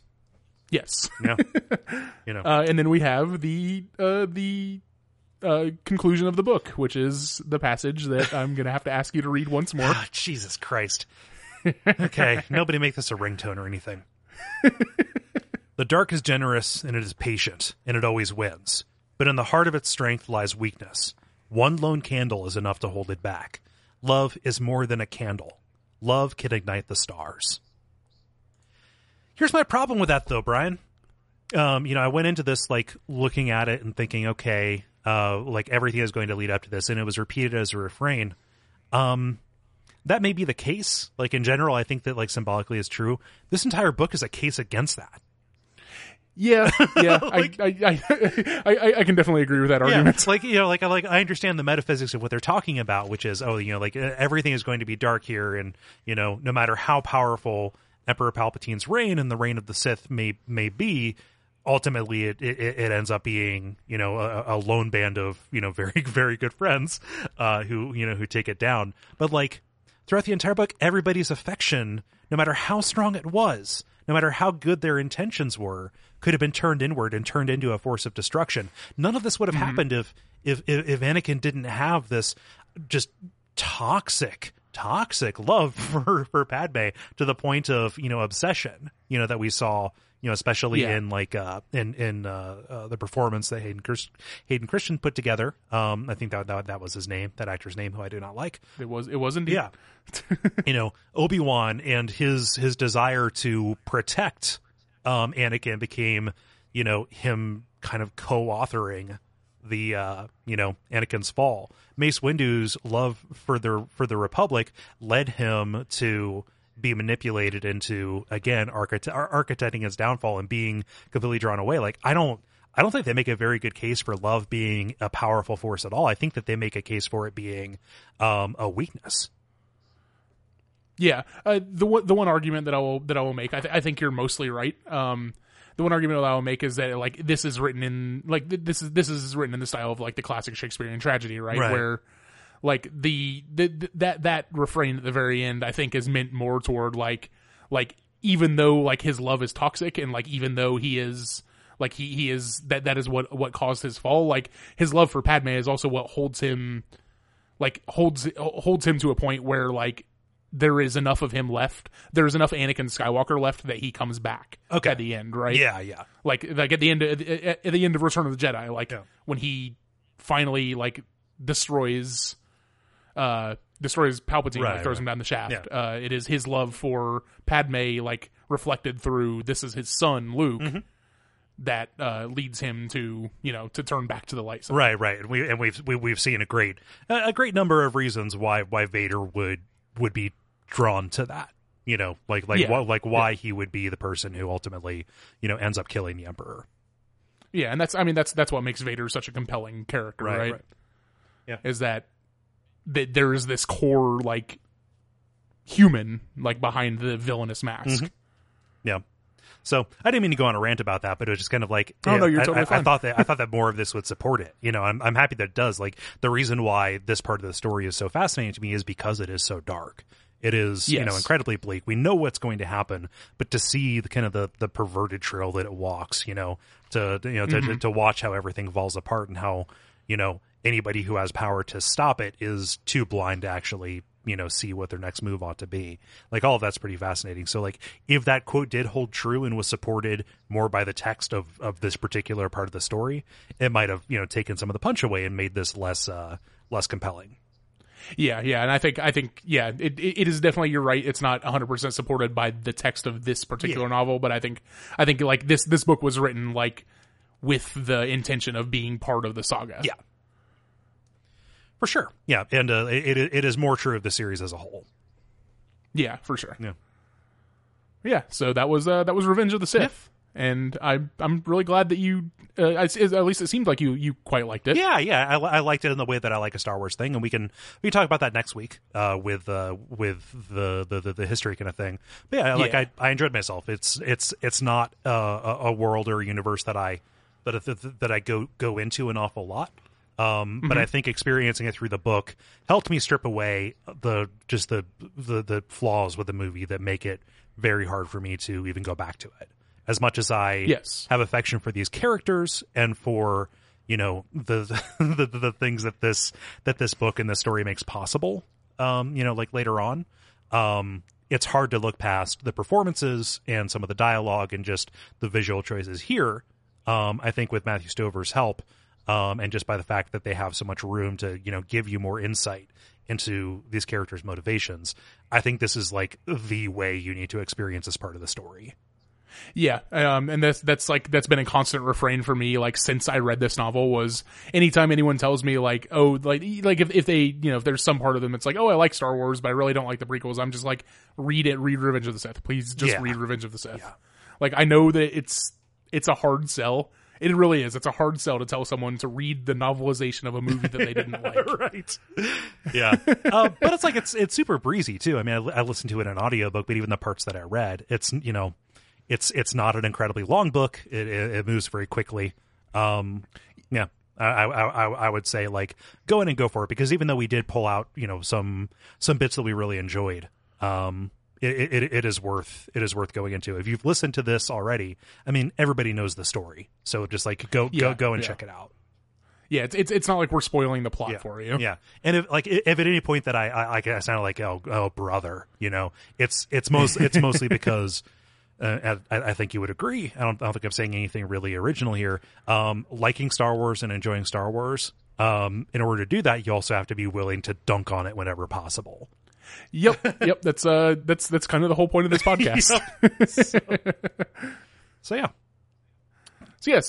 Cole, I really want to thank you for joining me. It was very nice of you to spend like 3 hours recording with me. No, don't worry. Thank you for having me on. It was fun. Yeah, and to spend like another hour with me soon, probably. Everybody listening to this probably knows you better than me anyway. But why don't you tell the fine listeners where they can find you on the internet? Yeah. So I do several shows on the duckfeed.tv podcast network, mostly talking about video games, but, expanding beyond that into things like general comedy or doing shows. If you like this, you may like my show about the Dark Tower series of books by Stephen King. That one is called Radio Free Midworld. All of those can be found at duckfeed.tv. Where I do work with lots of cool people, and that's actually how I met you, because you listen to those shows and we talked. We hung out last fall. You came. We did. It was great. You came and drank a beer and looked a man in the face who you would trick into reading a Star Wars. So respect. That's that was cold as ice. That was like a week. That was like a week before. Yeah. I tricked you into doing that, wasn't it? Yep. It was pretty brutal, man. But no, that's where people can find me. And I am at Cole Ross on Twitter. That's KOLEROSS. I mostly just tweet dumb short stories. So. And they're very funny. Thank you. You're a pro follow. Thank you. Yeah, and I do want to specifically call out watch out for fireballs. I know like the book club method like thing isn't exactly like new and unique. But this podcast kind of started as like, oh, I want to do something for the Star Wars Expanded Universe, something like what Cole and Gary do for Watch Out for Fireballs. Yeah. And like, I'm not professing to be anywhere near like as good at a podcast as you are. But I think that is my major inspiration. Yeah. I think is I love that show. I've been, and like you said, like we've met through Duckfeed because I've been listening to Watch Out for Fireballs like since the very first episode. Yeah. Well, I appreciate that. That's flattering. And I'm happy that, we played a role in inspiring you to go do your own cool thing. Yeah. Which again, thank you very much. And so, yeah, I guess for me, you can find me on Twitter at WadeBrianR. You can find the podcast on Twitter at LukeCast. That's Luke with 8 U's. Or you can just go to the website, which is expandeduniverse.online, and there are links to everything there. Yep. And I think on that note, there's just one final thing to say. May the Force be with you. May the Force be with you, Cole. Was that the way this ends? I'm sorry, I don't know. That is the way this ends. Okay, cool. I took a snap. Yeah, I like to when I do that. I like to just like leave a pregnant pause until my guest either says "May the Force be with you" or questions why I'm not responding. So that was perfect. Okay, cool. I said it, but I said it as a question. Yes, yeah, it was good.